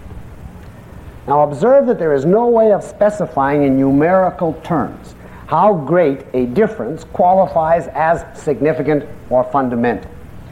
In this respect, there is an optional element in the formation of new concepts. In some cases, the formation of a new concept to cover in newly discovered concrete is mandatory. In other cases, it is invalid and impermissible to form a new concept. And in other cases, it is optional. Now, I want to illustrate for you these three types of situation. And first of all, the mandatory case. Now, I ask you here to recall at the outset Miss Rand's point that definitions are contextual. The function of a definition is to distinguish, in terms of fundamentals, the existence in a certain class from all others known at a given stage of knowledge. Definitions depend upon the context of knowledge because the characteristics which serve to differentiate one group of concretes from the rest depend in part on the nature of the concretes, in part on the context of one's knowledge. If you recall Miss Rand's example of the child's initial implicit definition of man as a thing that moves and makes sounds. Within his knowledge, not yet having discovered and discriminated various animals, automobiles, etc., grasping at this point, let us say, only the distinction between inert and silent objects, like chairs and tables, and the people around him, he may select moving and making sounds as the characteristic differentiating men from all the other objects he knows. As such, he has, within the context of his knowledge, successfully isolated men from the rest of what is known to him. To that extent, his definition is correct. It is contextually valid. Now, let's foreshorten a complex process to get back to the borderline case from this takeoff point. Let's assume now that the child discovers locomotives and landslides. At this point, it is mandatory for him to form a new concept, actually concepts, to cover the new phenomena, and mandatory to redefine man so as to keep that concept separated from his new discoveries. If he tried not to form a new concept, to include locomotives, landslides, and men under one concept with one name, to treat them as a unit in his further dealings with and study of them, he would find himself defeated in his attempts to expand his knowledge, and defeated by virtue of the fact of there being just too many profound differences in reality among the things he is attempting to deal with as a single class. He would find that some, quote, men talk, while others hiss and rumble. that some, quote, men walk on legs while others roll on wheels. That in some their characteristics, structure, components, behavior are radically different, and thus that virtually nothing learned about some so-called men would be applicable to others. To keep track of his knowledge, it would be necessary, in spite of himself, to distinguish, for instance, the talking men from the rolling men, and so on, which means he would be forced, if he is rational, to form separate concepts for the entities he had lumped together. In this kind of case, in some, the differences are simply too fundamental and far-reaching. And this is the type of case in which it is mandatory to form new concepts to cover a newly encountered concrete. Now look at the impermissible case. Start again with the child in the above example, with the same initial definition of man as the thing which moves and makes sounds, and assume that he has so far seen only white men, and now encounters Negroes for the first time, and decides to erect a new class, so that there are now men and Negroes as two separate concepts. Now here is the opposite error, taking an insignificant difference as the basis for forming a distinct concept. And again, the child would find that the facts of reality would force him to alter his concepts here, because the color in this case affects virtually nothing about the entities involved. It is a non-significant, non-fundamental characteristic. Whether a given shade of color is present or absent, hosts of characteristics will remain similar in the two allegedly different classes he has formed. If he sets out to study men and then Negroes, he will find that virtually everything he learns about the one in anatomy, psychology, physiology, etc., is true also of the other, so that the distinction he has erected is in fact useless in enabling him to organize his field of knowledge. Now, this does not mean that one cannot subdivide the concept man according to various special characteristics by means of specific concepts, such as Negro, Caucasian, etc. It does mean, however, that such concepts must be recognized as subdivisions of one broader class, and that as such they all share crucial characteristics which require being conceptualized together into one unit, namely the concept man. Now turn to the optional case. Imagine, finally, that having formed a given concept, you encounter a concrete which is neither crucially different, the way locomotives and landslides are from men, nor crucially similar, the way black and white men are, but somewhere in between. And here we can use the hanging table as an example. Now, in this type of case, precisely because the nature of the concrete neither demands a new concept nor forbids one, one's procedure is optional. You have three choices in this specific type of case. 1. Since its purpose and general structure are the same as tables, except for its being attached to the ceiling rather than the floor, you might decide to include it under the class of tables, which will then require an appropriate alteration in your initial definition of table, on the usual pattern of contextual redefinition. And if necessary, you may then decide to subdivide tables into two species, floor tables and ceiling tables, and even give separate names to the two types. That's one possibility. Or second, since its construction will involve a number of differences from tables. For instance, you can't normally use this hanging table outdoors. It requires some specific means of being attached to the ceiling. It's not easily movable, etc.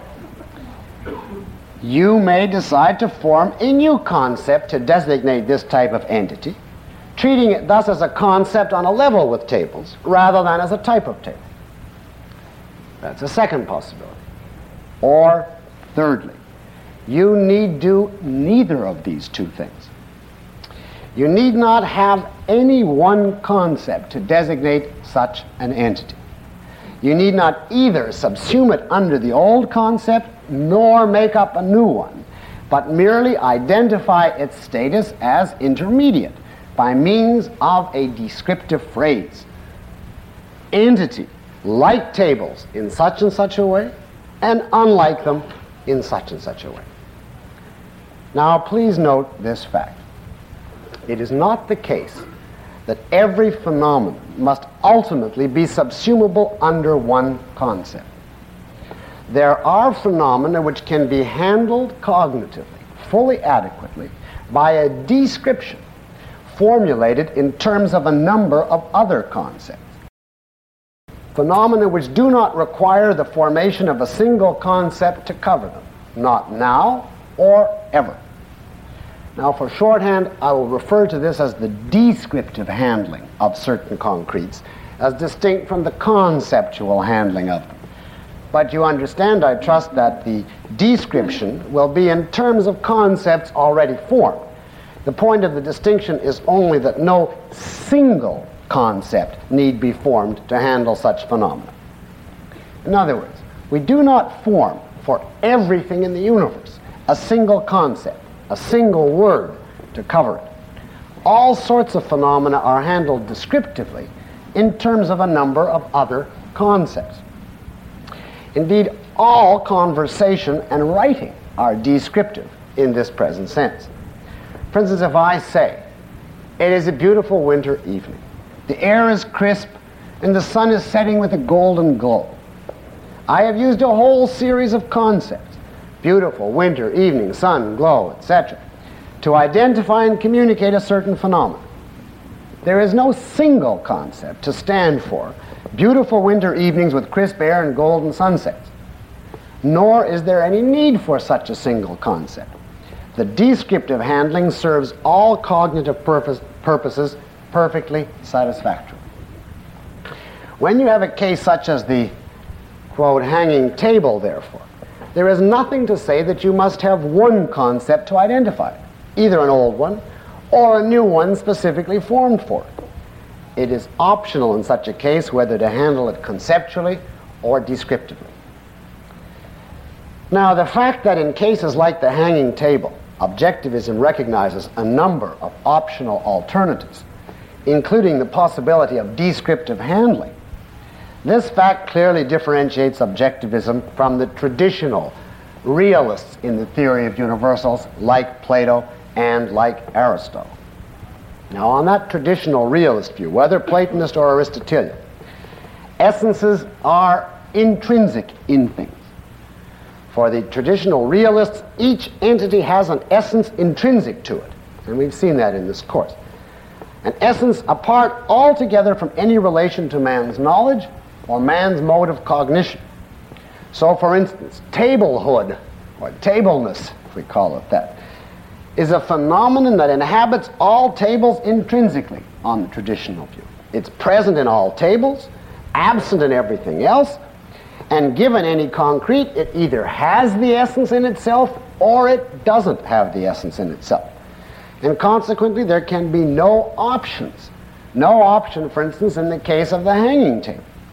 Either it has the intrinsic essence of tableness in it, in which case it must be subsumed under the concept table, or it doesn't have it, but has instead a different intrinsic essence, in which case it must be subsumed under some single new concept naming that essence. In either case, there can be no option and no possibility of descriptive handling. Consequently, Platonists and Aristotelians alike find the borderline case examples a serious embarrassment, because they have no means of deciding in such cases which entities have which intrinsic essences. And ultimately, if you press them far enough, they have to rely on, quote, intuition, which of course means their theory ends up being subjective in spite of themselves. It is the defenders of intrinsic essences who find the borderline case problem difficult or impossible to answer. But now the objectivist theory is that essences are objective, not intrinsic, and therefore there is no such problem.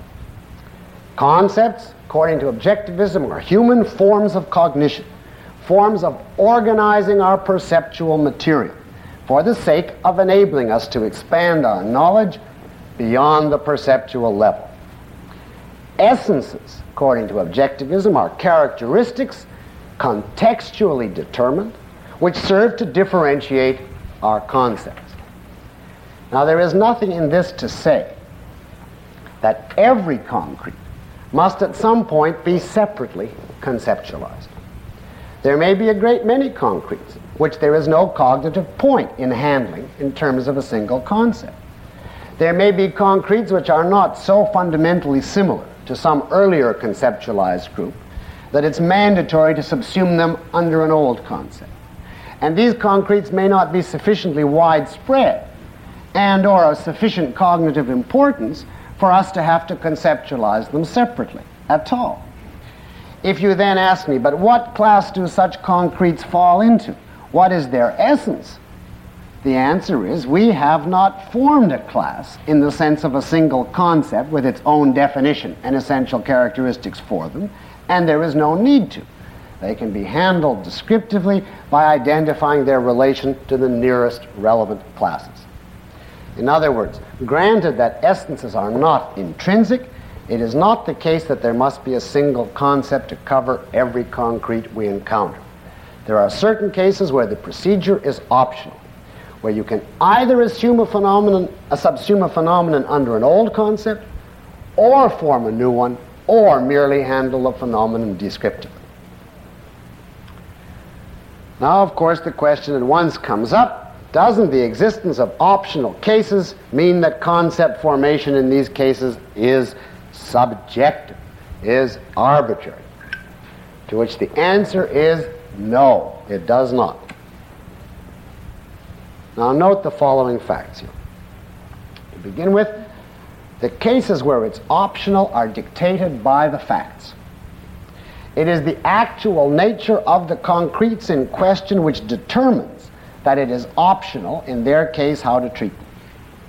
A new concrete must be neither crucially different nor crucially similar to the concretes already encountered, if you are to have an option whether or not to include it under an earlier formed concept.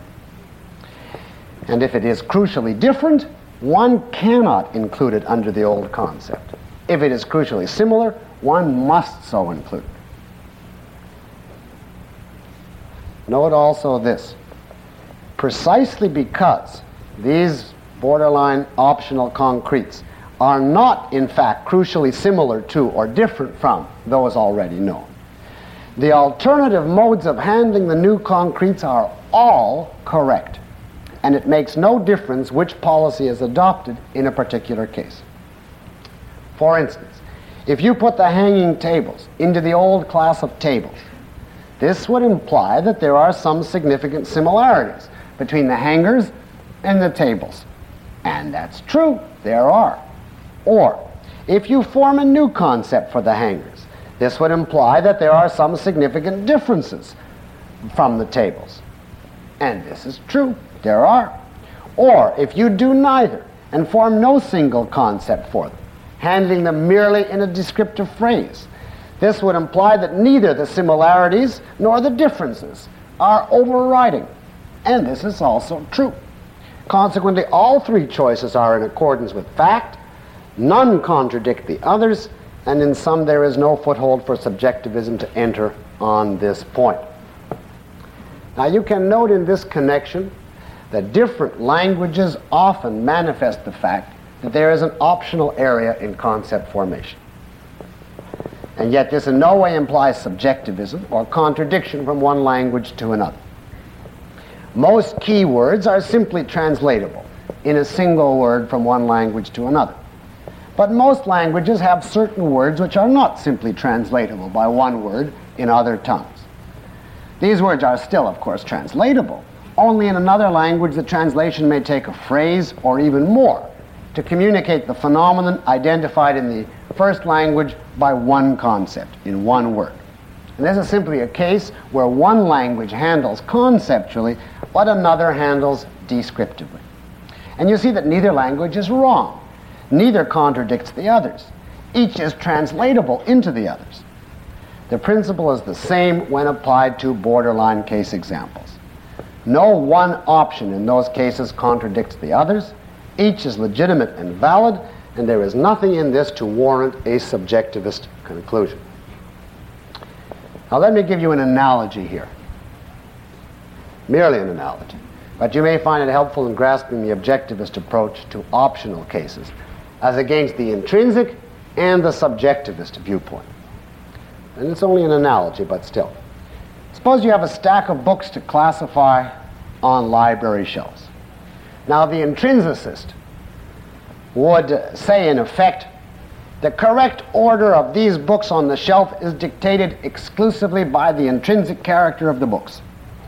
For instance, I intuit that they must be alphabetized by author.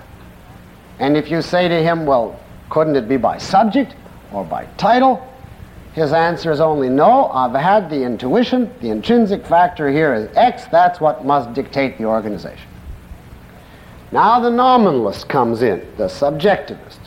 And his viewpoint is any method of arranging them is as good as any other. Decide by your arbitrary whim or take a poll of society. Put the red books on one shelf and stick in some tomatoes if you want to.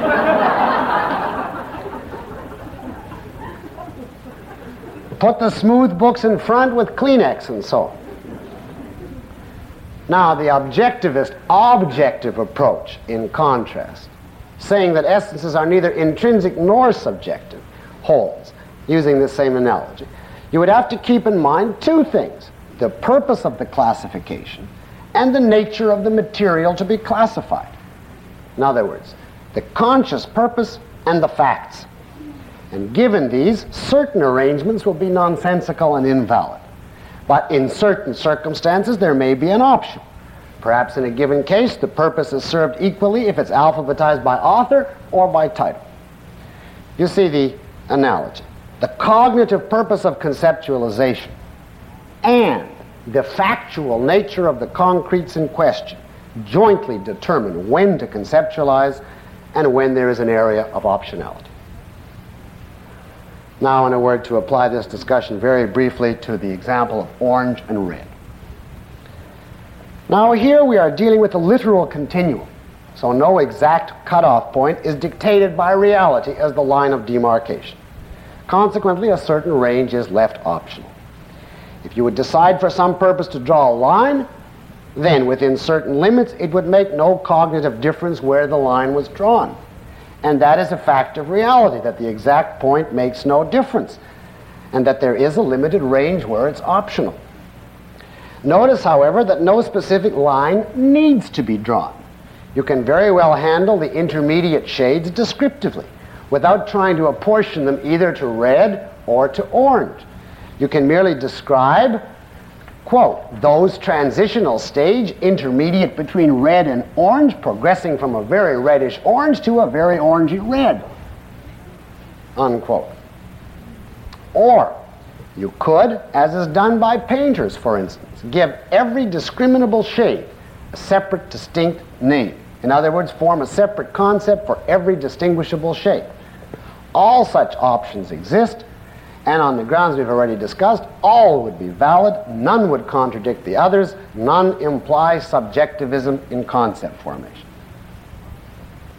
So to sum up the borderline case issue, the borderline case puzzles and confuses people because they implicitly believe that essences are intrinsic, and consequently they feel there should not be any optional area in concept formation. Then when they find that in certain specific cases there is an option, they swing over to the nominalist axis and are ripe for the subjectivist plucking. Now the truth is that essences are objective. This accounts for the fact of optional cases without implying any form of subjectivism. On this issue, as on so many others, the false dichotomy of intrinsic versus subjective has wreaked its usual havoc and confusion. So much for borderline cases and for nominalism, at least for this evening. And now, in conclusion, let us turn briefly to Descartes and the error of the method of Cartesian doubt. Now, you recall the method of Cartesian doubt. In an alleged quest for certainty, Descartes reasoned, I'm not repeating the whole thing, but simply reminding you now, To establish certainty, I must first refute the possibility that I am in error. He observes that people commit errors. They go insane. They mistake their dreams for reality. They misinterpret sensory evidence. They commit fallacies, etc., etc. So he thinks, how can I be sure of anything, even if 2 plus 3 equals 5? How do I know I am not committing an error in a given case, no matter how clear and distinct it seems to me? How do I know, remember, a demon is not deceiving me, so the truth is forever beyond my grasp? In essence, what is his procedure? He takes the fact of human errors, in other words, of human fallibility, and uses it to conclude that it is therefore impossible for man to be certain of any of his knowledge. The essence of the argument implicit in Cartesian doubt is this: to be certain means you can't be wrong. To be fallible means you can be wrong. Therefore, a fallible being can never attain certainty. Now, Descartes himself, as we have seen, thought that he escaped this problem through the cogito. And that I think, therefore I am was completely certain. But as we have also seen in the lecture on Descartes, the cogito does not escape the demon if the demon exists. If Descartes' argument invalidating human cognition is correct, it invalidates the cogito along with everything else. It invalidates human consciousness across the board. Nothing whatever escapes it. Now, what is wrong with Descartes' approach here? Well, out of all the countless fallacies one could mention, I'm going to confine myself this evening to simply a few brief points. To begin with, I can't resist pointing out to you the stolen concepts used by Descartes. He argues, follow this argument, people have been in error, therefore man can never know if or when he is right on some question. Now, the obvious question is, if man can never know what is right, how could he ever know that he was or ever had been in error? That he had ever been deceived or made a mistake? How could he ever form such a concept as error if deprived of any knowledge of what is correct? Error means departure from truth. If truth is unknowable, you could never form the concept of a departure from it. Inherent in calling an idea mistaken is some knowledge of what is true, by reference to which one condemns a given idea as false. So, for instance, a man comes to you and says 2 plus 3 equals 7. You can say that's wrong. It's an error. It isn't true. Now, what makes it possible? Because you know in this case what 2 and 3 is, namely it's 5. And by reference to this, you condemn the statement that it's 7 as false, as mistaken. But if truth were not knowable to us, if we couldn't know what 2 and 3 was, how would we ever be in a position to say about any answer, it's not correct? Now you might say, well, couldn't you know that a given answer was false because it's inherently self-contradictory, even if you didn't know the truth? You're not escaping the point, because you're still referring to your knowledge of the truth. In this case, your knowledge of the truth, at least of the laws of logic. If you literally couldn't know truth at all, as Descartes' argument implies, you couldn't even say that a contradiction is an error. The very process of classifying something as an error presupposes that you have discovered the truth in some respect on that question. The truth by reference to which you see that the old belief was mistaken. Deprive man of knowledge of the truth, and you deprive him of the concept of non-truth and the ability to recognize it. So Descartes' position here is the exact reverse of the correct one. He uses errors to undercut the possibility of knowledge of the truth, whereas in fact it is only one's knowledge of truth which enables one to form the concept of error and to recognize specific errors when they are committed. He says, man is fallible and can err, therefore truth is unattainable. The fact is, to be able to identify the existence of errors logically presupposes that man is able to know the truth. Now, what went wrong then with Descartes' argument? Well, it takes off from the premise that man is fallible. So let us ask, what is the actual meaning of saying man is fallible? Now, it means only one thing. Man is not automatically, underscore that word, man is not automatically right. He is not built in such a way that error is impossible to him by his nature, no matter how he uses his consciousness.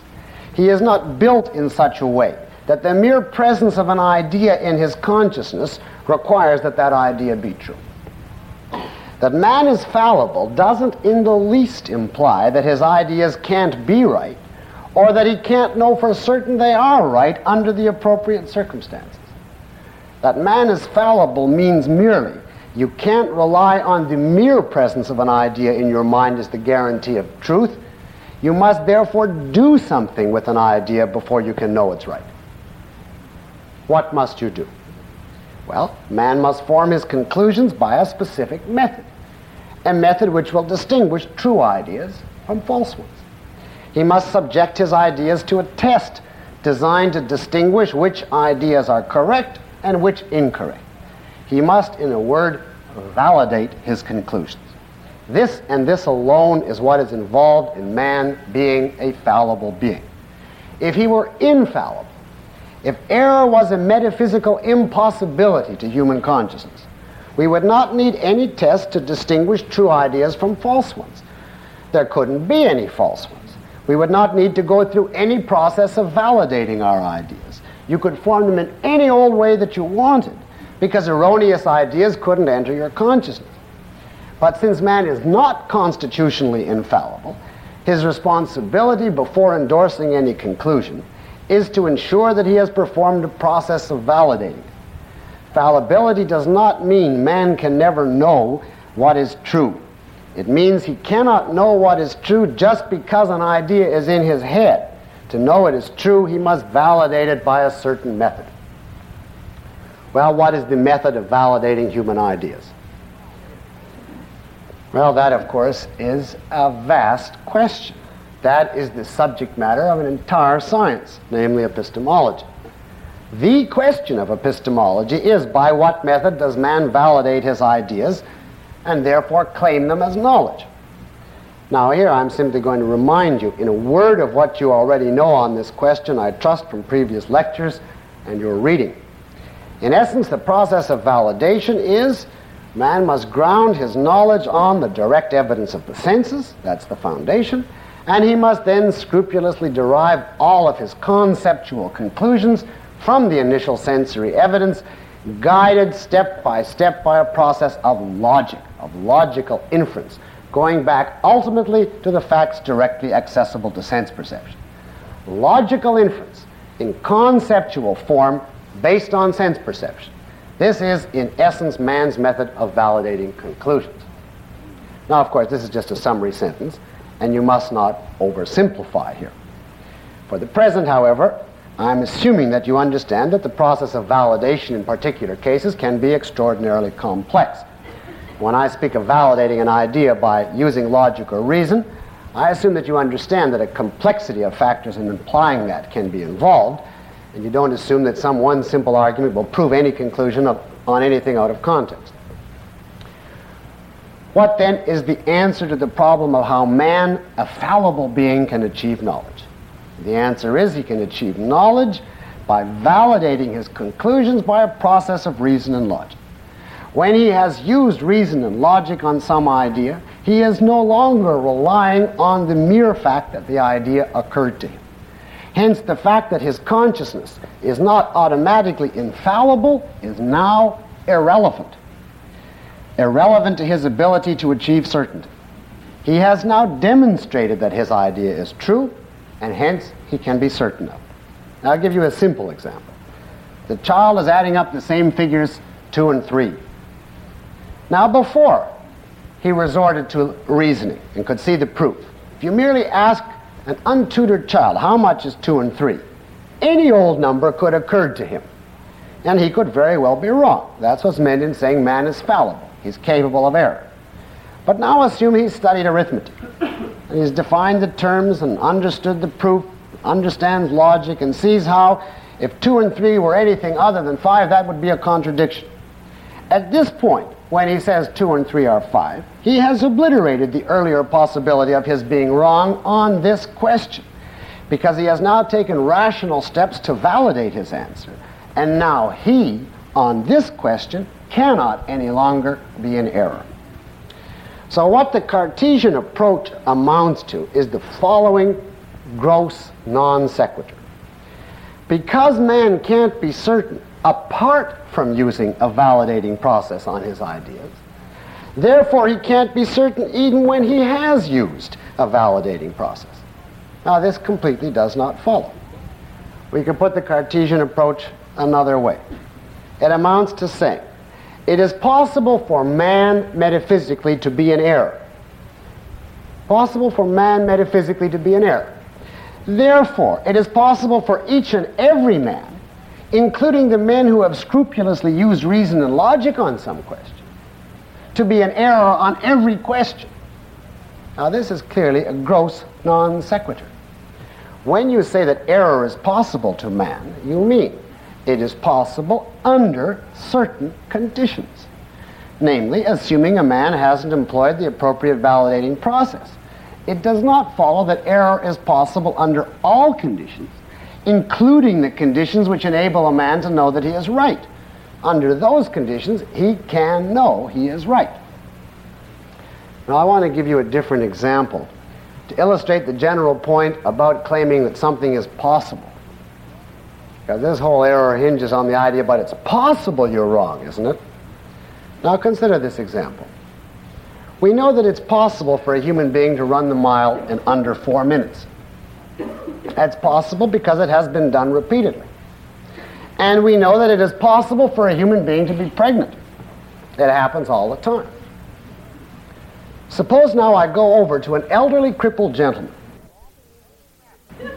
rocking in his wheelchair, and I say to him, maybe you'll give birth to a child next week after you finish running the mile to the hospital in 3.7 minutes.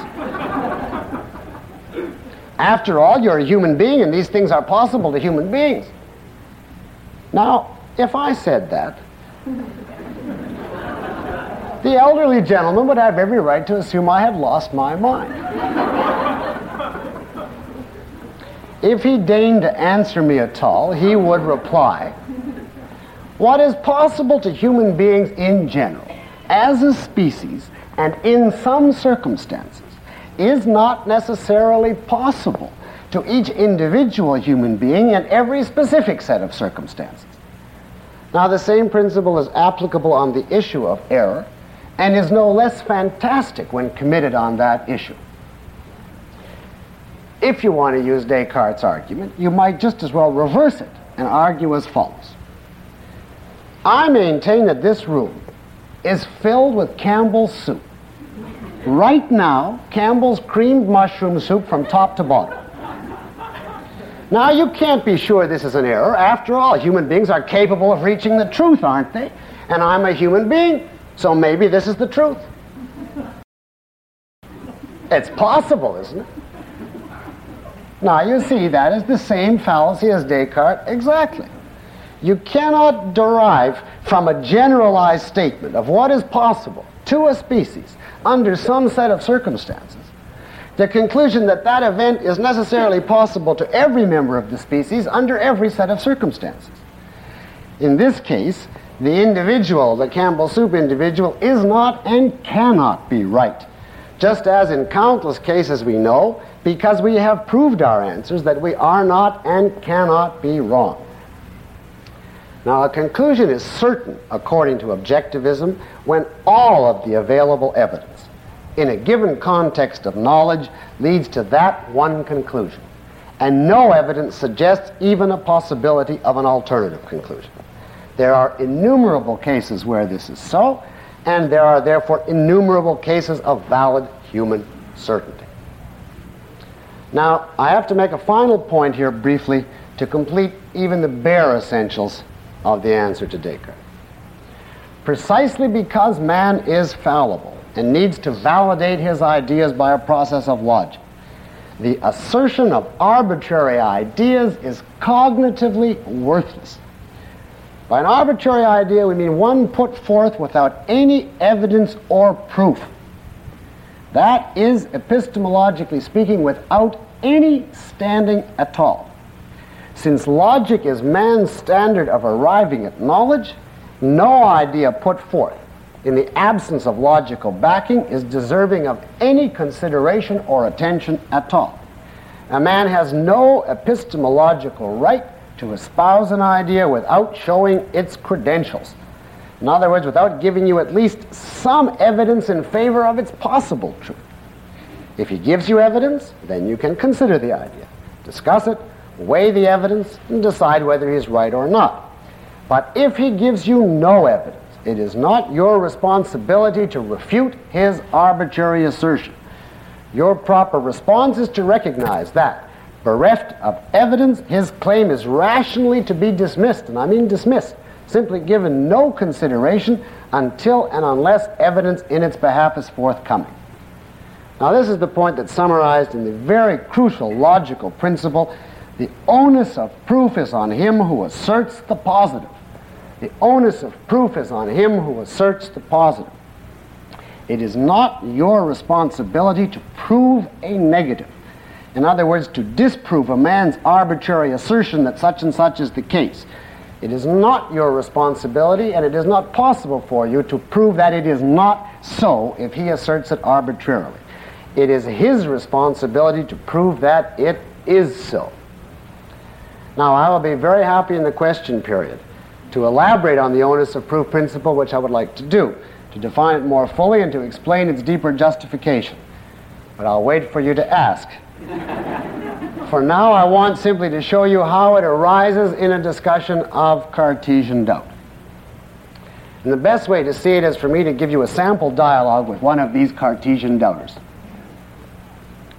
Let's say you've put forward a proof of some point. You've specified your premises, defined the concepts, checked all the relevant facts, etc.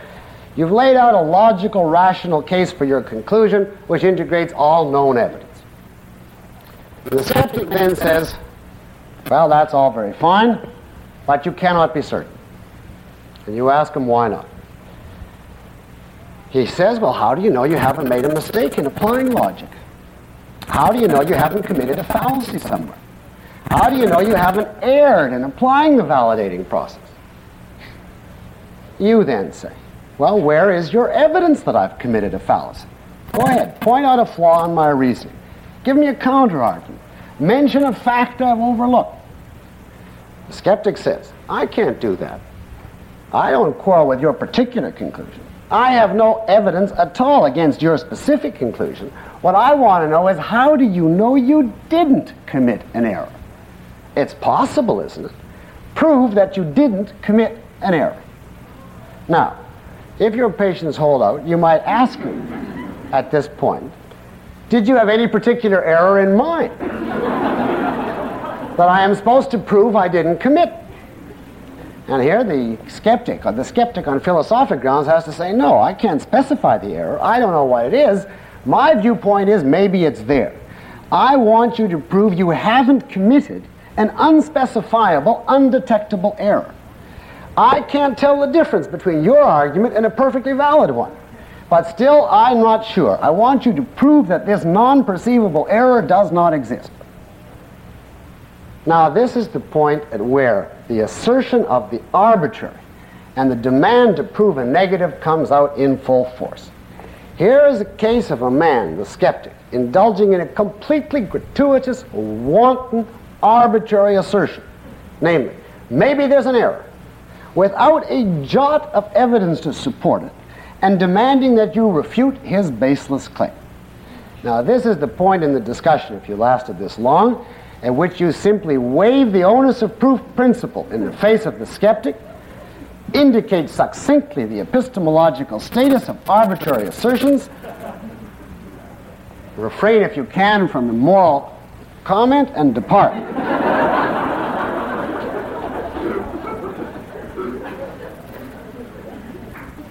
Now, to summarize, Descartes first grants anyone the right to raise any arbitrary assertion he wants to the effect that maybe he, Descartes, is in error. And then he decides he can be certain only if he can refute these arbitrary doubts.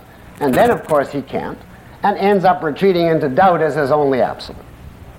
Now, the valid procedure would recognize that to doubt without a basis is the epistemological equivalent of, and is in fact a form of, asserting without a basis. Both are arbitrary. Both are epistemologically disqualified by the very nature of human cognition. The truth is that to establish certainty, all you have to do is prove positively, on the basis of the full context of evidence available, that your conclusion is true. In other words, you simply have to prove that you are right. It is not incumbent upon you to prove that you are not wrong when no evidence of error has been produced. Therefore, I advise you, reject out of hand all questions beginning, how do you know you are not? How do you know you are not wrong, crazy, insane, deceived, dreaming, hallucinating, etc.? The answer to all such questions should be, what makes you think I am? In epistemology, as in law, you are innocent until and unless proved guilty. And reject out of hand all claims beginning, but it's possible, isn't it? It's possible you're wrong, crazy, insane, dreaming, hallucinating, etc. The answer is nothing can be claimed even as a possibility in the absence of specific, defined evidence. All of the attacks on certainty are done by evading a point I mentioned briefly earlier, namely that certainty is contextual. A proposition is certain when in the full context of the evidence available. All of the evidence, without exception, points to that conclusion. And I want to conclude this discussion of Descartes by giving you an example of a certainty. This is an example I've used before, but I find that it's helpful because it makes something concrete. Given the evidence that you have available to you now, you can be certain, objectively certain, that it is me, Peikoff, that is lecturing and not an imposter. Now, I use this example because once I had an instructor in college who was a fanatic on the view that there could be no certainty. And he walked in one day and said, "You think I'm me," he said to the class, me being Professor X, I won't use his name. "But how do you know I'm not an imposter? A consummate actor taking Professor X's place." Well, let's apply that to the present case for a moment. How can you be sure I'm me and not a consummate actor? And the answer is that all the evidence, all that is available to you, leads consistently and exceptionlessly to the conclusion that it's me. The occasion, tone of voice, the content, my appearance, etc., etc. Now a skeptic walks in and says, "But it's possible it's an actor, isn't it?" The question you should ask is, on what basis do you assert that it is possible? Can you give even some evidence for it? Even slender foothold of a fragile thread of a beginning of an intimation? And the answer is none whatever. Now, contrast this, just to engage in science fiction for a moment, with a situation where you could validly, in that context, be uncertain. You see me lecturing, but my voice occasionally breaks, sounds funny. At certain angles, I seem to look different from the past. Occasionally, I utter some quite dubious remarks, and so on. Now, on this basis, you might begin to entertain some hypotheses. You still have no conclusive evidence yet, but you have at least some evidence which would be consonant with a number of different hypotheses. So you could now assert validly in this context, well, maybe he's sick, or maybe he's very upset, or whichever. These statements that such and such is a possibility are now warranted by some evidential basis. Even so far, you couldn't validly hypothesize I was an imposter. But now let's carry out the example. Suppose I suddenly came out for Immanuel Kant as the greatest philosopher in history. And you notice that one ear begins to sag a little. And I didn't recognize people that I'd known for years, and so on and so on. Now you have evidence to raise a whole bunch of possibilities. Maybe he's gone crazy. Maybe he's an imposter. And then, suppose we have a happy ending epistemologically to this story. The mask suddenly falls off and Boris Karloff stands revealed. You can say, now I'm certain it was an imposter. The point is that certainty is contextual, and you cannot challenge any claim to certainty with simply the arbitrary declaration that something else is possible. So if you ask me, is certainty attainable? I'll answer in, I think, an appropriate fashion. Certainly, certainty is attainable. So much for Cartesian doubt and the problems it raises. Well, ladies and gentlemen, we have now completed the syllabus for this course. We have traced the development of philosophy from its beginnings in ancient Greece through its collapse with David Hume.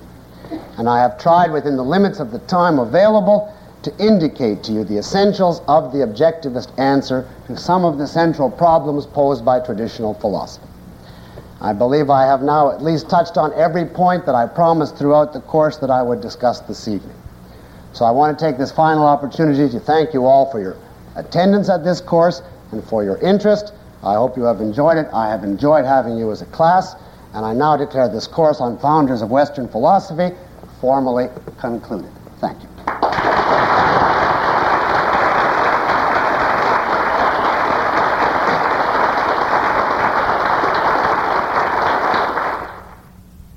All right, I have a great many written questions accumulated, and I will try and work through some of those and then try and take some from the floor if I can get through these in the time we have. I have one left from last week, which I was carrying around. Given your brief statement of meaning, would you regard the concept of God as meaningful or meaningless? In the sense that I think is meant by this question, I regard the concept as meaningful, but invalid in the sense that it designates no entity in reality. You can distinguish between metaphysically meaningful and epistemologically meaningful. A concept is metaphysically meaningful if it designates something actual or possible in reality. On the other hand, if it is devoid of connection to reality, it is to that extent metaphysically without referent, metaphysically meaningless. This does not, however, mean that the term God is in the category of the word gloop, which I just made up, and which stands for nothing whatever. When a person talks about the issue of God, I can understand what it is he thinks he is saying about reality and point out what are the contradictions, the problems, the flaws in his reasoning. I could not do that if he simply uttered ish de triddle de tweedle, true or false. And therefore, I think it is you must grant that the term is meaningful in the epistemological sense. That is, that you can grasp what the intention is, but in fact it has no referent in reality.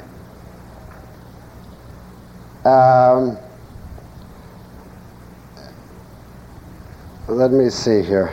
What is the answer to Berkeley's argument that it is meaningless to say your experience of something resembles or is just like the real thing?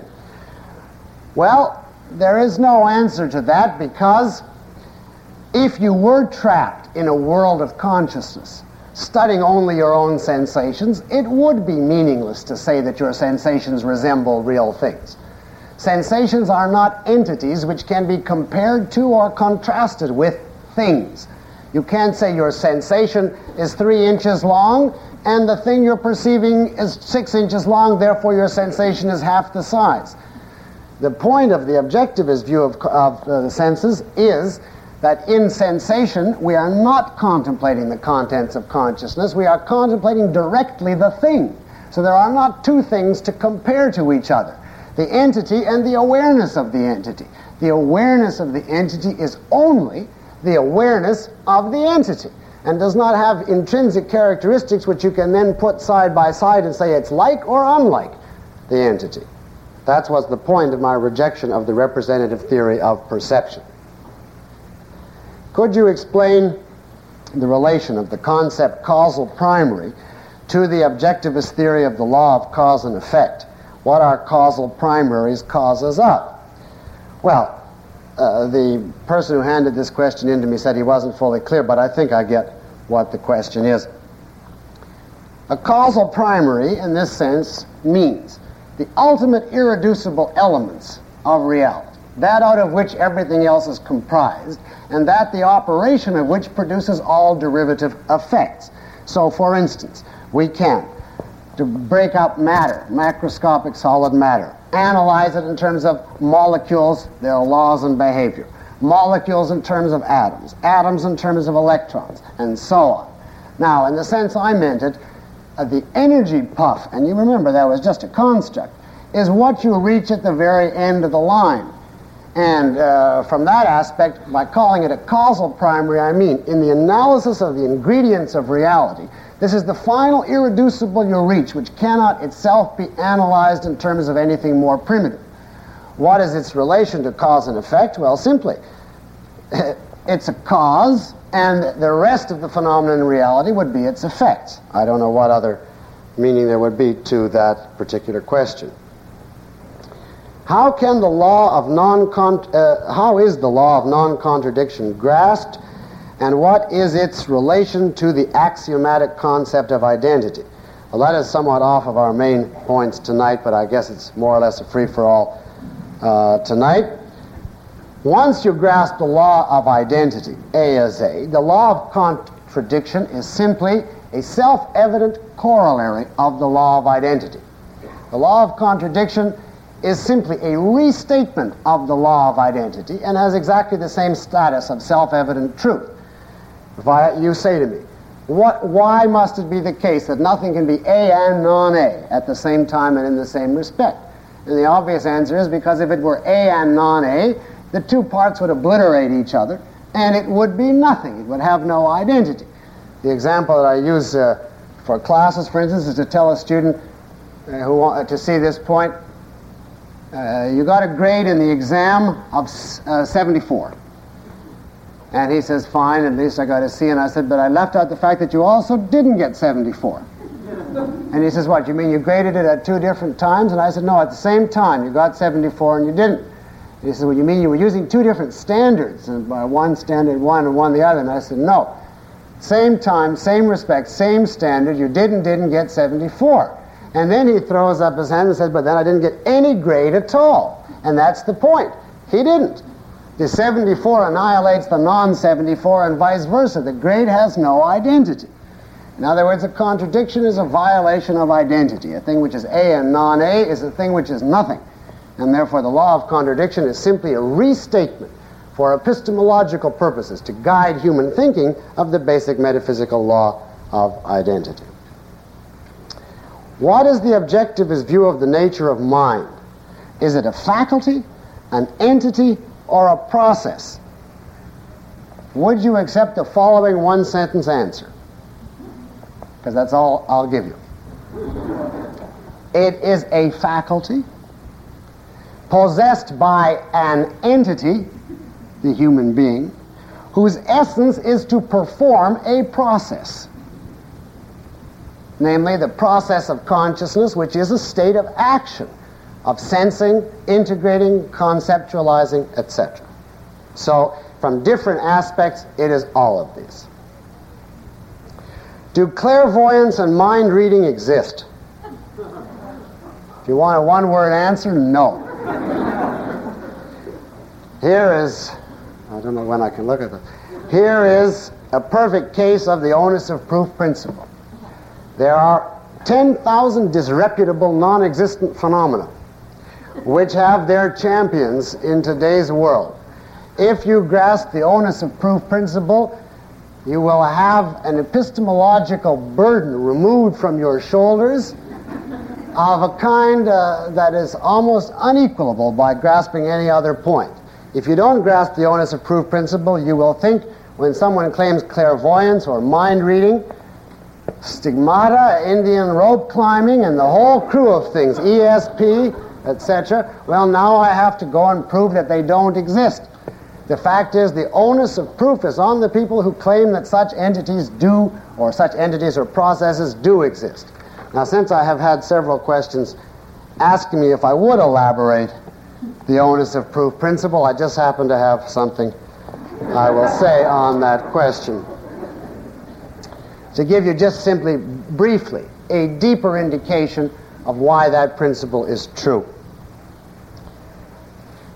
It is because man is not infallible and omniscient that he cannot ever validly assert arbitrary declarations. It is because he's not infallible, he must adhere to the correct epistemological rules to claim that anything is true. Here you must understand what is wrong with an arbitrary assertion. By arbitrary we mean an idea put forth in the absence of evidence of any sort. No perceptual evidence, no conceptual evidence, a sheer assertion, devoid of any attempt at validation. In effect, a blind cognitive whim, adhering to no logical rules or standards, merely uttered by fiat. Now, I said during the lecture that any such statement deserves no epistemological consideration or attention at all.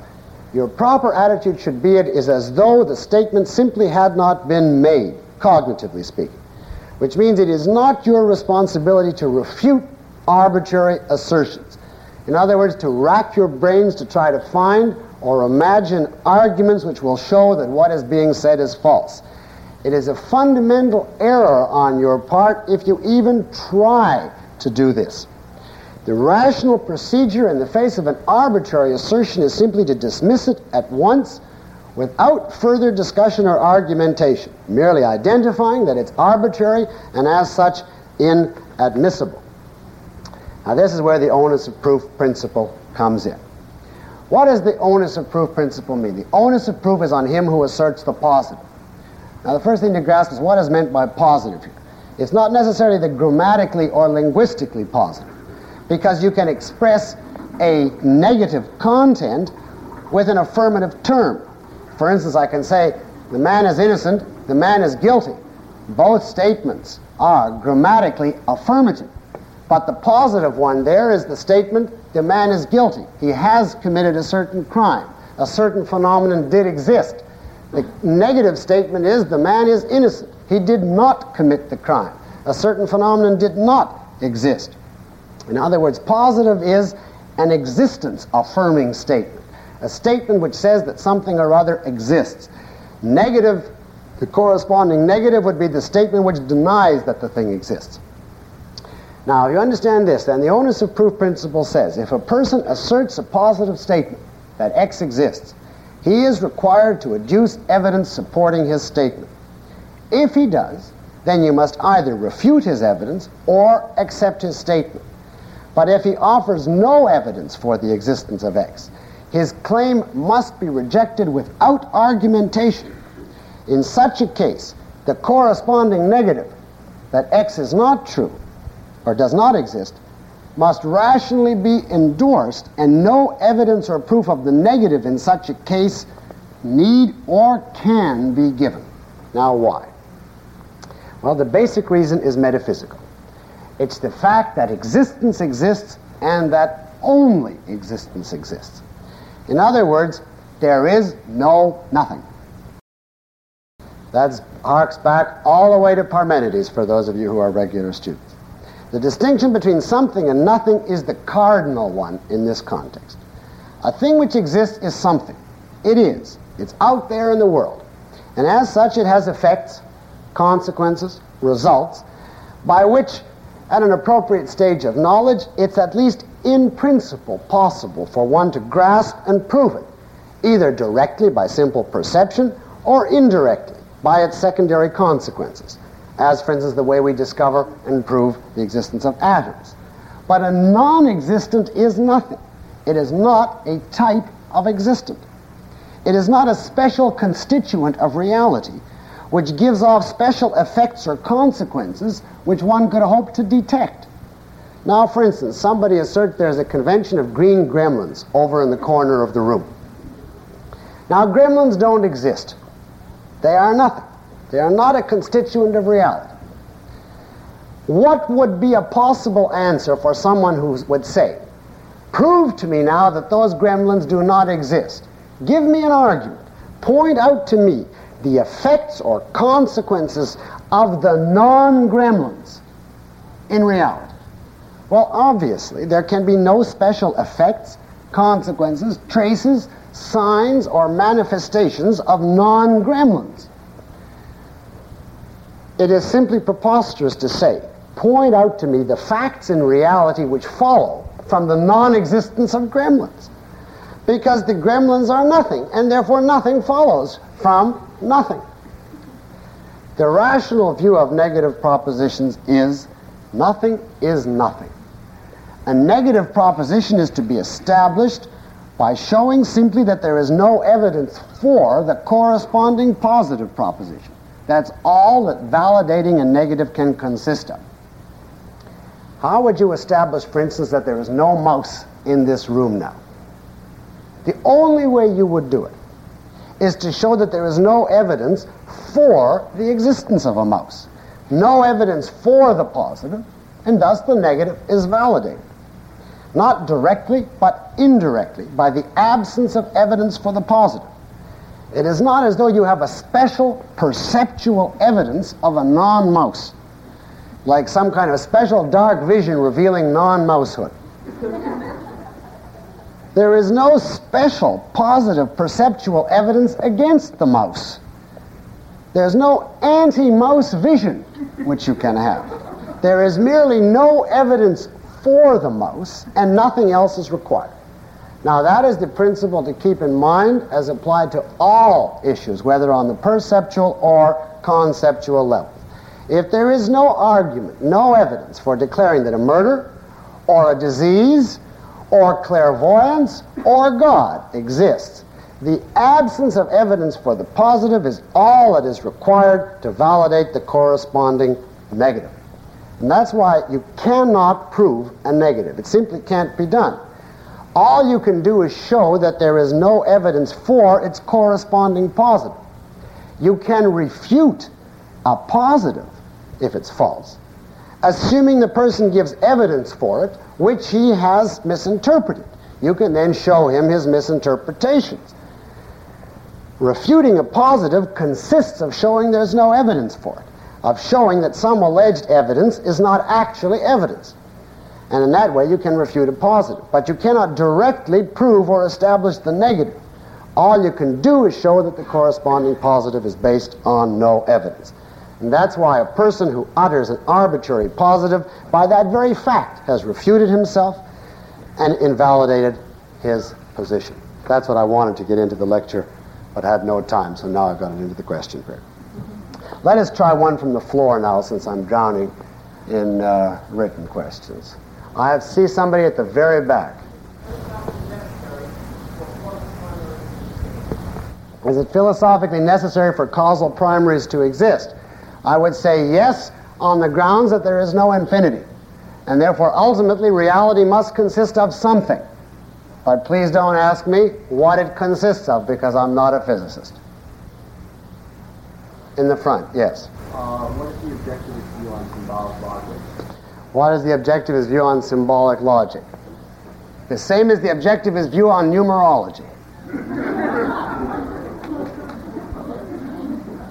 In other words, if you mean by symbolic logic that concoction which owes its source to Bertrand Russell and his several ancestors, derivatives, contemporaries, and successors, objectivism rejects the entire field as invalid. It rejects it as invalid on many grounds, the only one of which I'll mention is that objectivism denies that logic is arbitrary, that you can start with any logical construct or system you wish, make up any logical rules you want, and then proceed to derive any conclusions you want to. Objectivism holds that if that's the procedure you want to engage in, give it any name you want, except logic or anything to do with philosophy. Say that you happen to have a predilection for playing a particularly foolish, pointless game.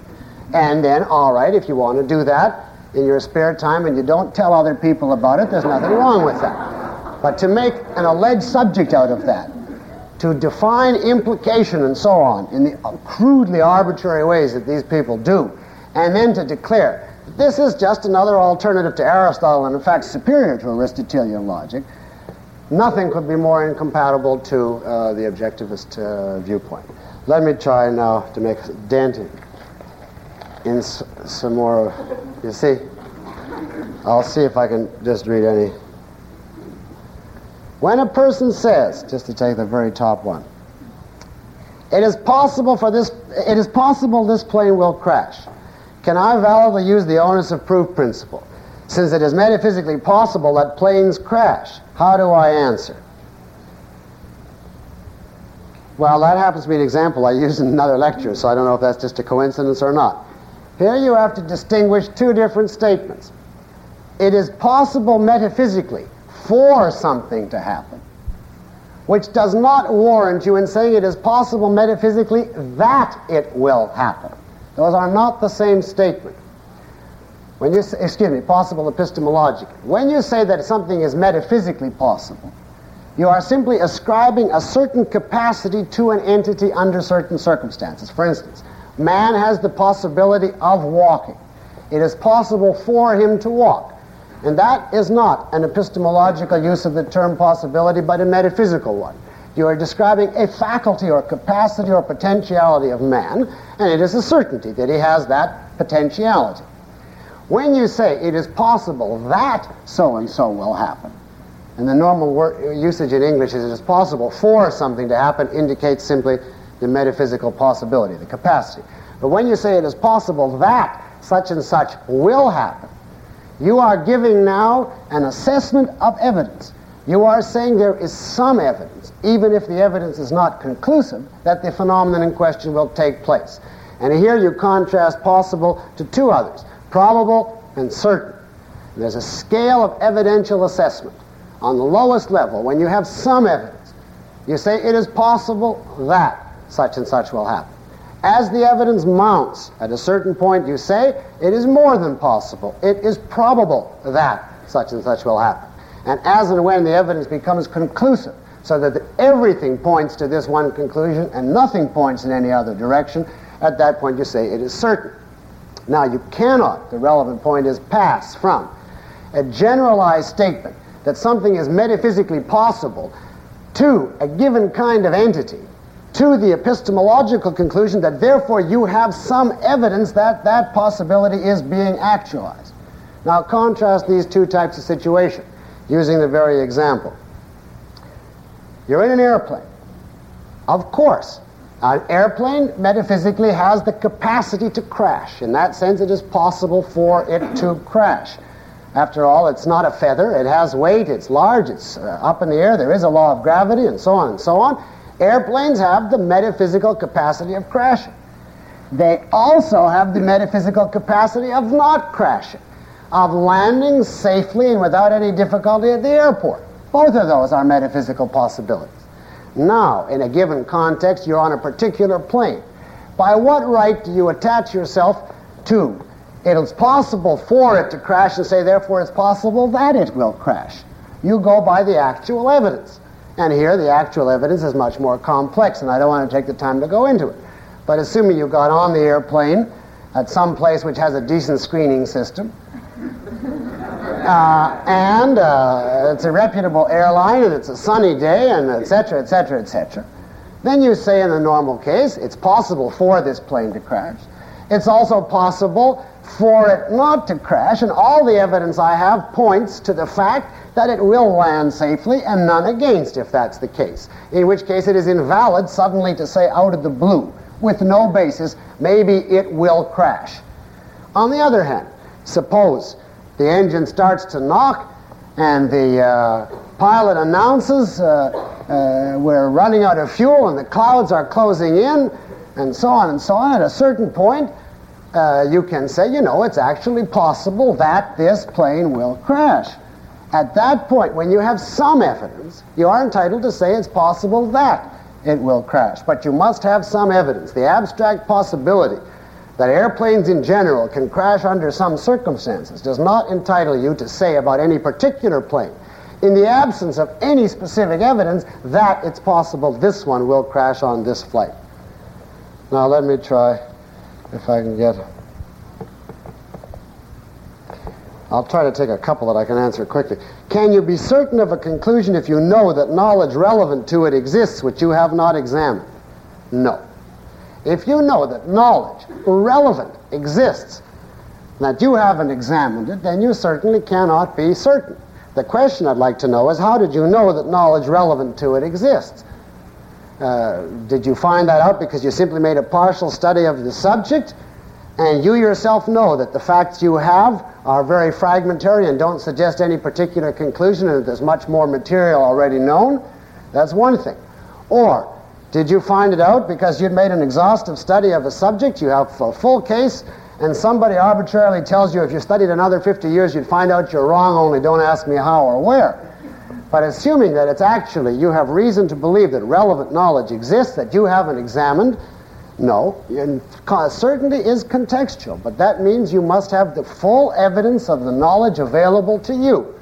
What you can say in such a case is, on the basis of the knowledge I have so far investigated, everything I see points to this conclusion, and I know nothing that points elsewhere. But if I also know, for specific reasons, that there may be evidence elsewhere, then I keep that in mind and I don't declare I have certainty until I investigate the relevant knowledge. Is the ultimate standard for new concept formation versus inclusion in a group usefulness to further conceptualization? No, I would certainly not say usefulness if you mean that in any pragmatist use of the term.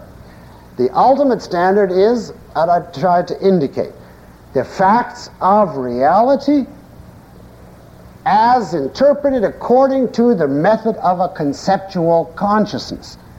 And therefore, and the purpose of conceptualization is not to feed on itself. The purpose of conceptualization is not further conceptualization. The purpose of all conceptualization is the grasping of facts of reality. And therefore, you form a new concept or not, according to whether that will, given the facts of reality, objectively promote a knowledge of reality. Is there any difference between the statement, this is X's apparent shape, and this is X's shape as it appears to me? Yes, I could understand, I could grasp a difference between those two. I suppose you are looking at something from a great distance and your viewpoint is obscured. And you say, it appears to me that the man in the distance has the shape of a very large stomach, but I can't see that clearly at this distance, and I'm not sure. So his apparent shape is an obese rotundity, let us say, but I can't be sure.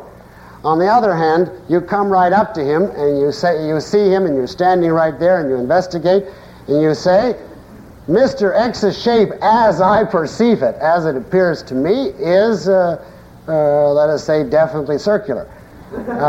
If it is, then there's no doubt. In other words, the word apparent there could be used to express doubt about the actual nature of what you're perceiving. I trust that my lecture does not require me now to repeat that when you say this is the shape as I perceive it, or as it appears to me, you do not draw subjectivist conclusions from that, but I won't repeat that whole thing over again. If differences in forms of perception are attributed to different quantities of information available to the perceiver, isn't your assertion that all perceptions are equally valid contradicted? Now let me get this one. I said that there can be differences in form of perception, and that one form can be differences in the amount of information. How does that contradict my statement that all perceptions are equally valid? The fact that you are not given everything does not mean that what you are given is invalid. There is no relationship between quantity and validity. If your senses give you, let us just pick an arbitrary figure out of the air, 5,000 facts. Don't ask me how I arrived at that. And somebody else's senses give them 10,000 facts. On what ground would you say your 5,000 facts are no good because you have less facts than he does? A fact is a fact. Validity is a question of the relation of your cognitive mechanism to reality.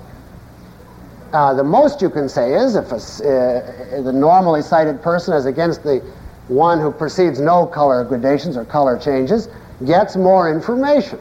Just as the person who has 20/20 vision gets more information than the one whose eyes give him much less information without the correction of eyeglasses. In that sense, as I tried to say in the lecture, one form of sense perception can be superior to another, but that is simply a matter of how much is given you directly and how much do you have to reach by inference. It is not a matter of the validity. On the question of certainty, in a hypothetical case where an actor successfully pulls off an impersonation, can it be said the deceived had knowledge and was contextually certain? Yes. In other words, that question will not work. Let me clarify that. The person is arguing like this.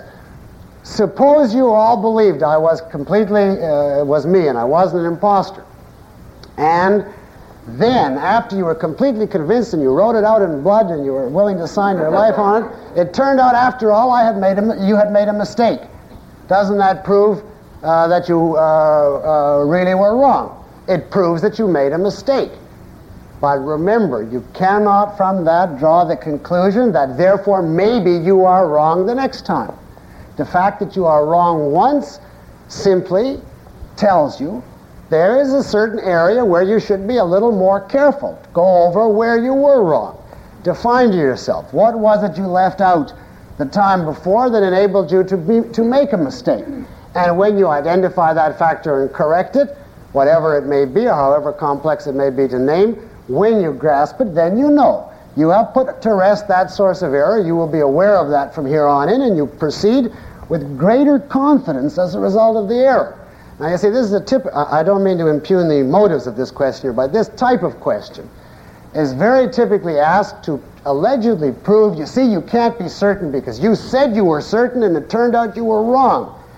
Inherent in the question is the giveaway. By saying it turned out you were wrong, it means the questioner knew what the truth really was. And if he was able to know it, you are able to know it. So even if it turns out that you are completely wrong on some question, that there is no logical warrant for that to impair your epistemological self-confidence in the future if you proceed according to a logical method in the future. Now, I have a terrific number here, and I don't have any way of knowing how to... Give me a second. In what context and with reference to what actions or attributes of specifically human entities can the term subjective be validly used? Well, not to give you a whole detailed analysis of the term subjective, the term subjective can be validly used to designate a type of error, a type of departure from reality on the part of a conceptual consciousness. To begin with, the term subjective cannot, for all the reasons I mentioned in the lecture, be applied on the perceptual level. Nothing on the perceptual level can be subjective. Everything on the perceptual level is the product of an inexorable physical interaction between the object and the sense organ. The concept subjective is applicable only on the conceptual level, and only because man has free will. His consciousness is not automatically infallible. It is therefore possible for him to use his consciousness on the conceptual level in a way which departs from the facts of reality. Now, I don't mean here simply an error. If a person is rational, they go by the evidence, but they make an honest error. That person is not subjective. He is simply mistaken. In exactly the same way that a person can be completely honest in a moral issue and yet mistaken. So he is wrong, but not immoral. Subjective as an epistemological term is not synonymous with simply mistaken. It means a mistaken content which comes from a method which represents a departure from reality at its root. For instance, a man says to you, I believe the earth is flat. You know, the flat earth society that I think there are still remnants of somewhere in Britain. And you ask him why, and he says, I feel it. I feel it very strongly. And that's it. Now you can say that belief is subjective. And that man is being subjective. Meaning, he is placing the subject above the object. And meaning by that, He is treating his consciousness as an entity which dictates to reality. So his arbitrary feelings create the corresponding facts. That is true subjectivism. The subjective is the view of the primacy of consciousness applied to human beings, that human feelings can shape or mold facts. And in that sense, the term subjective can validly be used to designate a type of departure from reality. It cannot, however, validly be used to designate any fact of reality. Notice that even the phenomenon of consciousness itself, the phenomenon, is not subjective. Man's faculty of consciousness exists. That is a fact. It doesn't exist because we want it to exist or don't want it to exist. It exists. That is a fact. And in that sense, it is an objective fact in the same way that any fact is objective. Well, we are over our time. There is simply one last question which I can answer in a word, or rather in two sentences, if I can find that. In this question I had planned to conclude on, and I saved it from last week. It said, you mentioned that you're planning 2 different courses. What are they, and approximately when will they be taught? I can answer that, and I will conclude on that note. Next fall, I will be offering, I believe at the same hotel, a course on Introduction to Logic. And 2 years from this, where are we now? December. 2 years from this fall, in other words, the fall of '74, I will offer a 12-lecture course on Introduction to Objectivism, covering it from metaphysics and epistemology on through ethics and politics. That is 2 years from this fall. Ladies and gentlemen, thank you very much and good evening.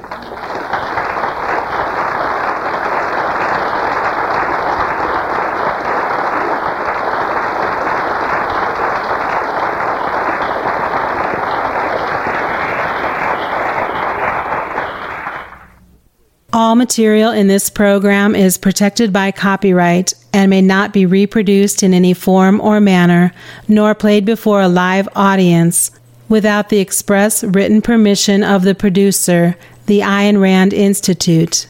For further information or to order other products, please visit estore.aynrand.org or call 1-800-729-6149.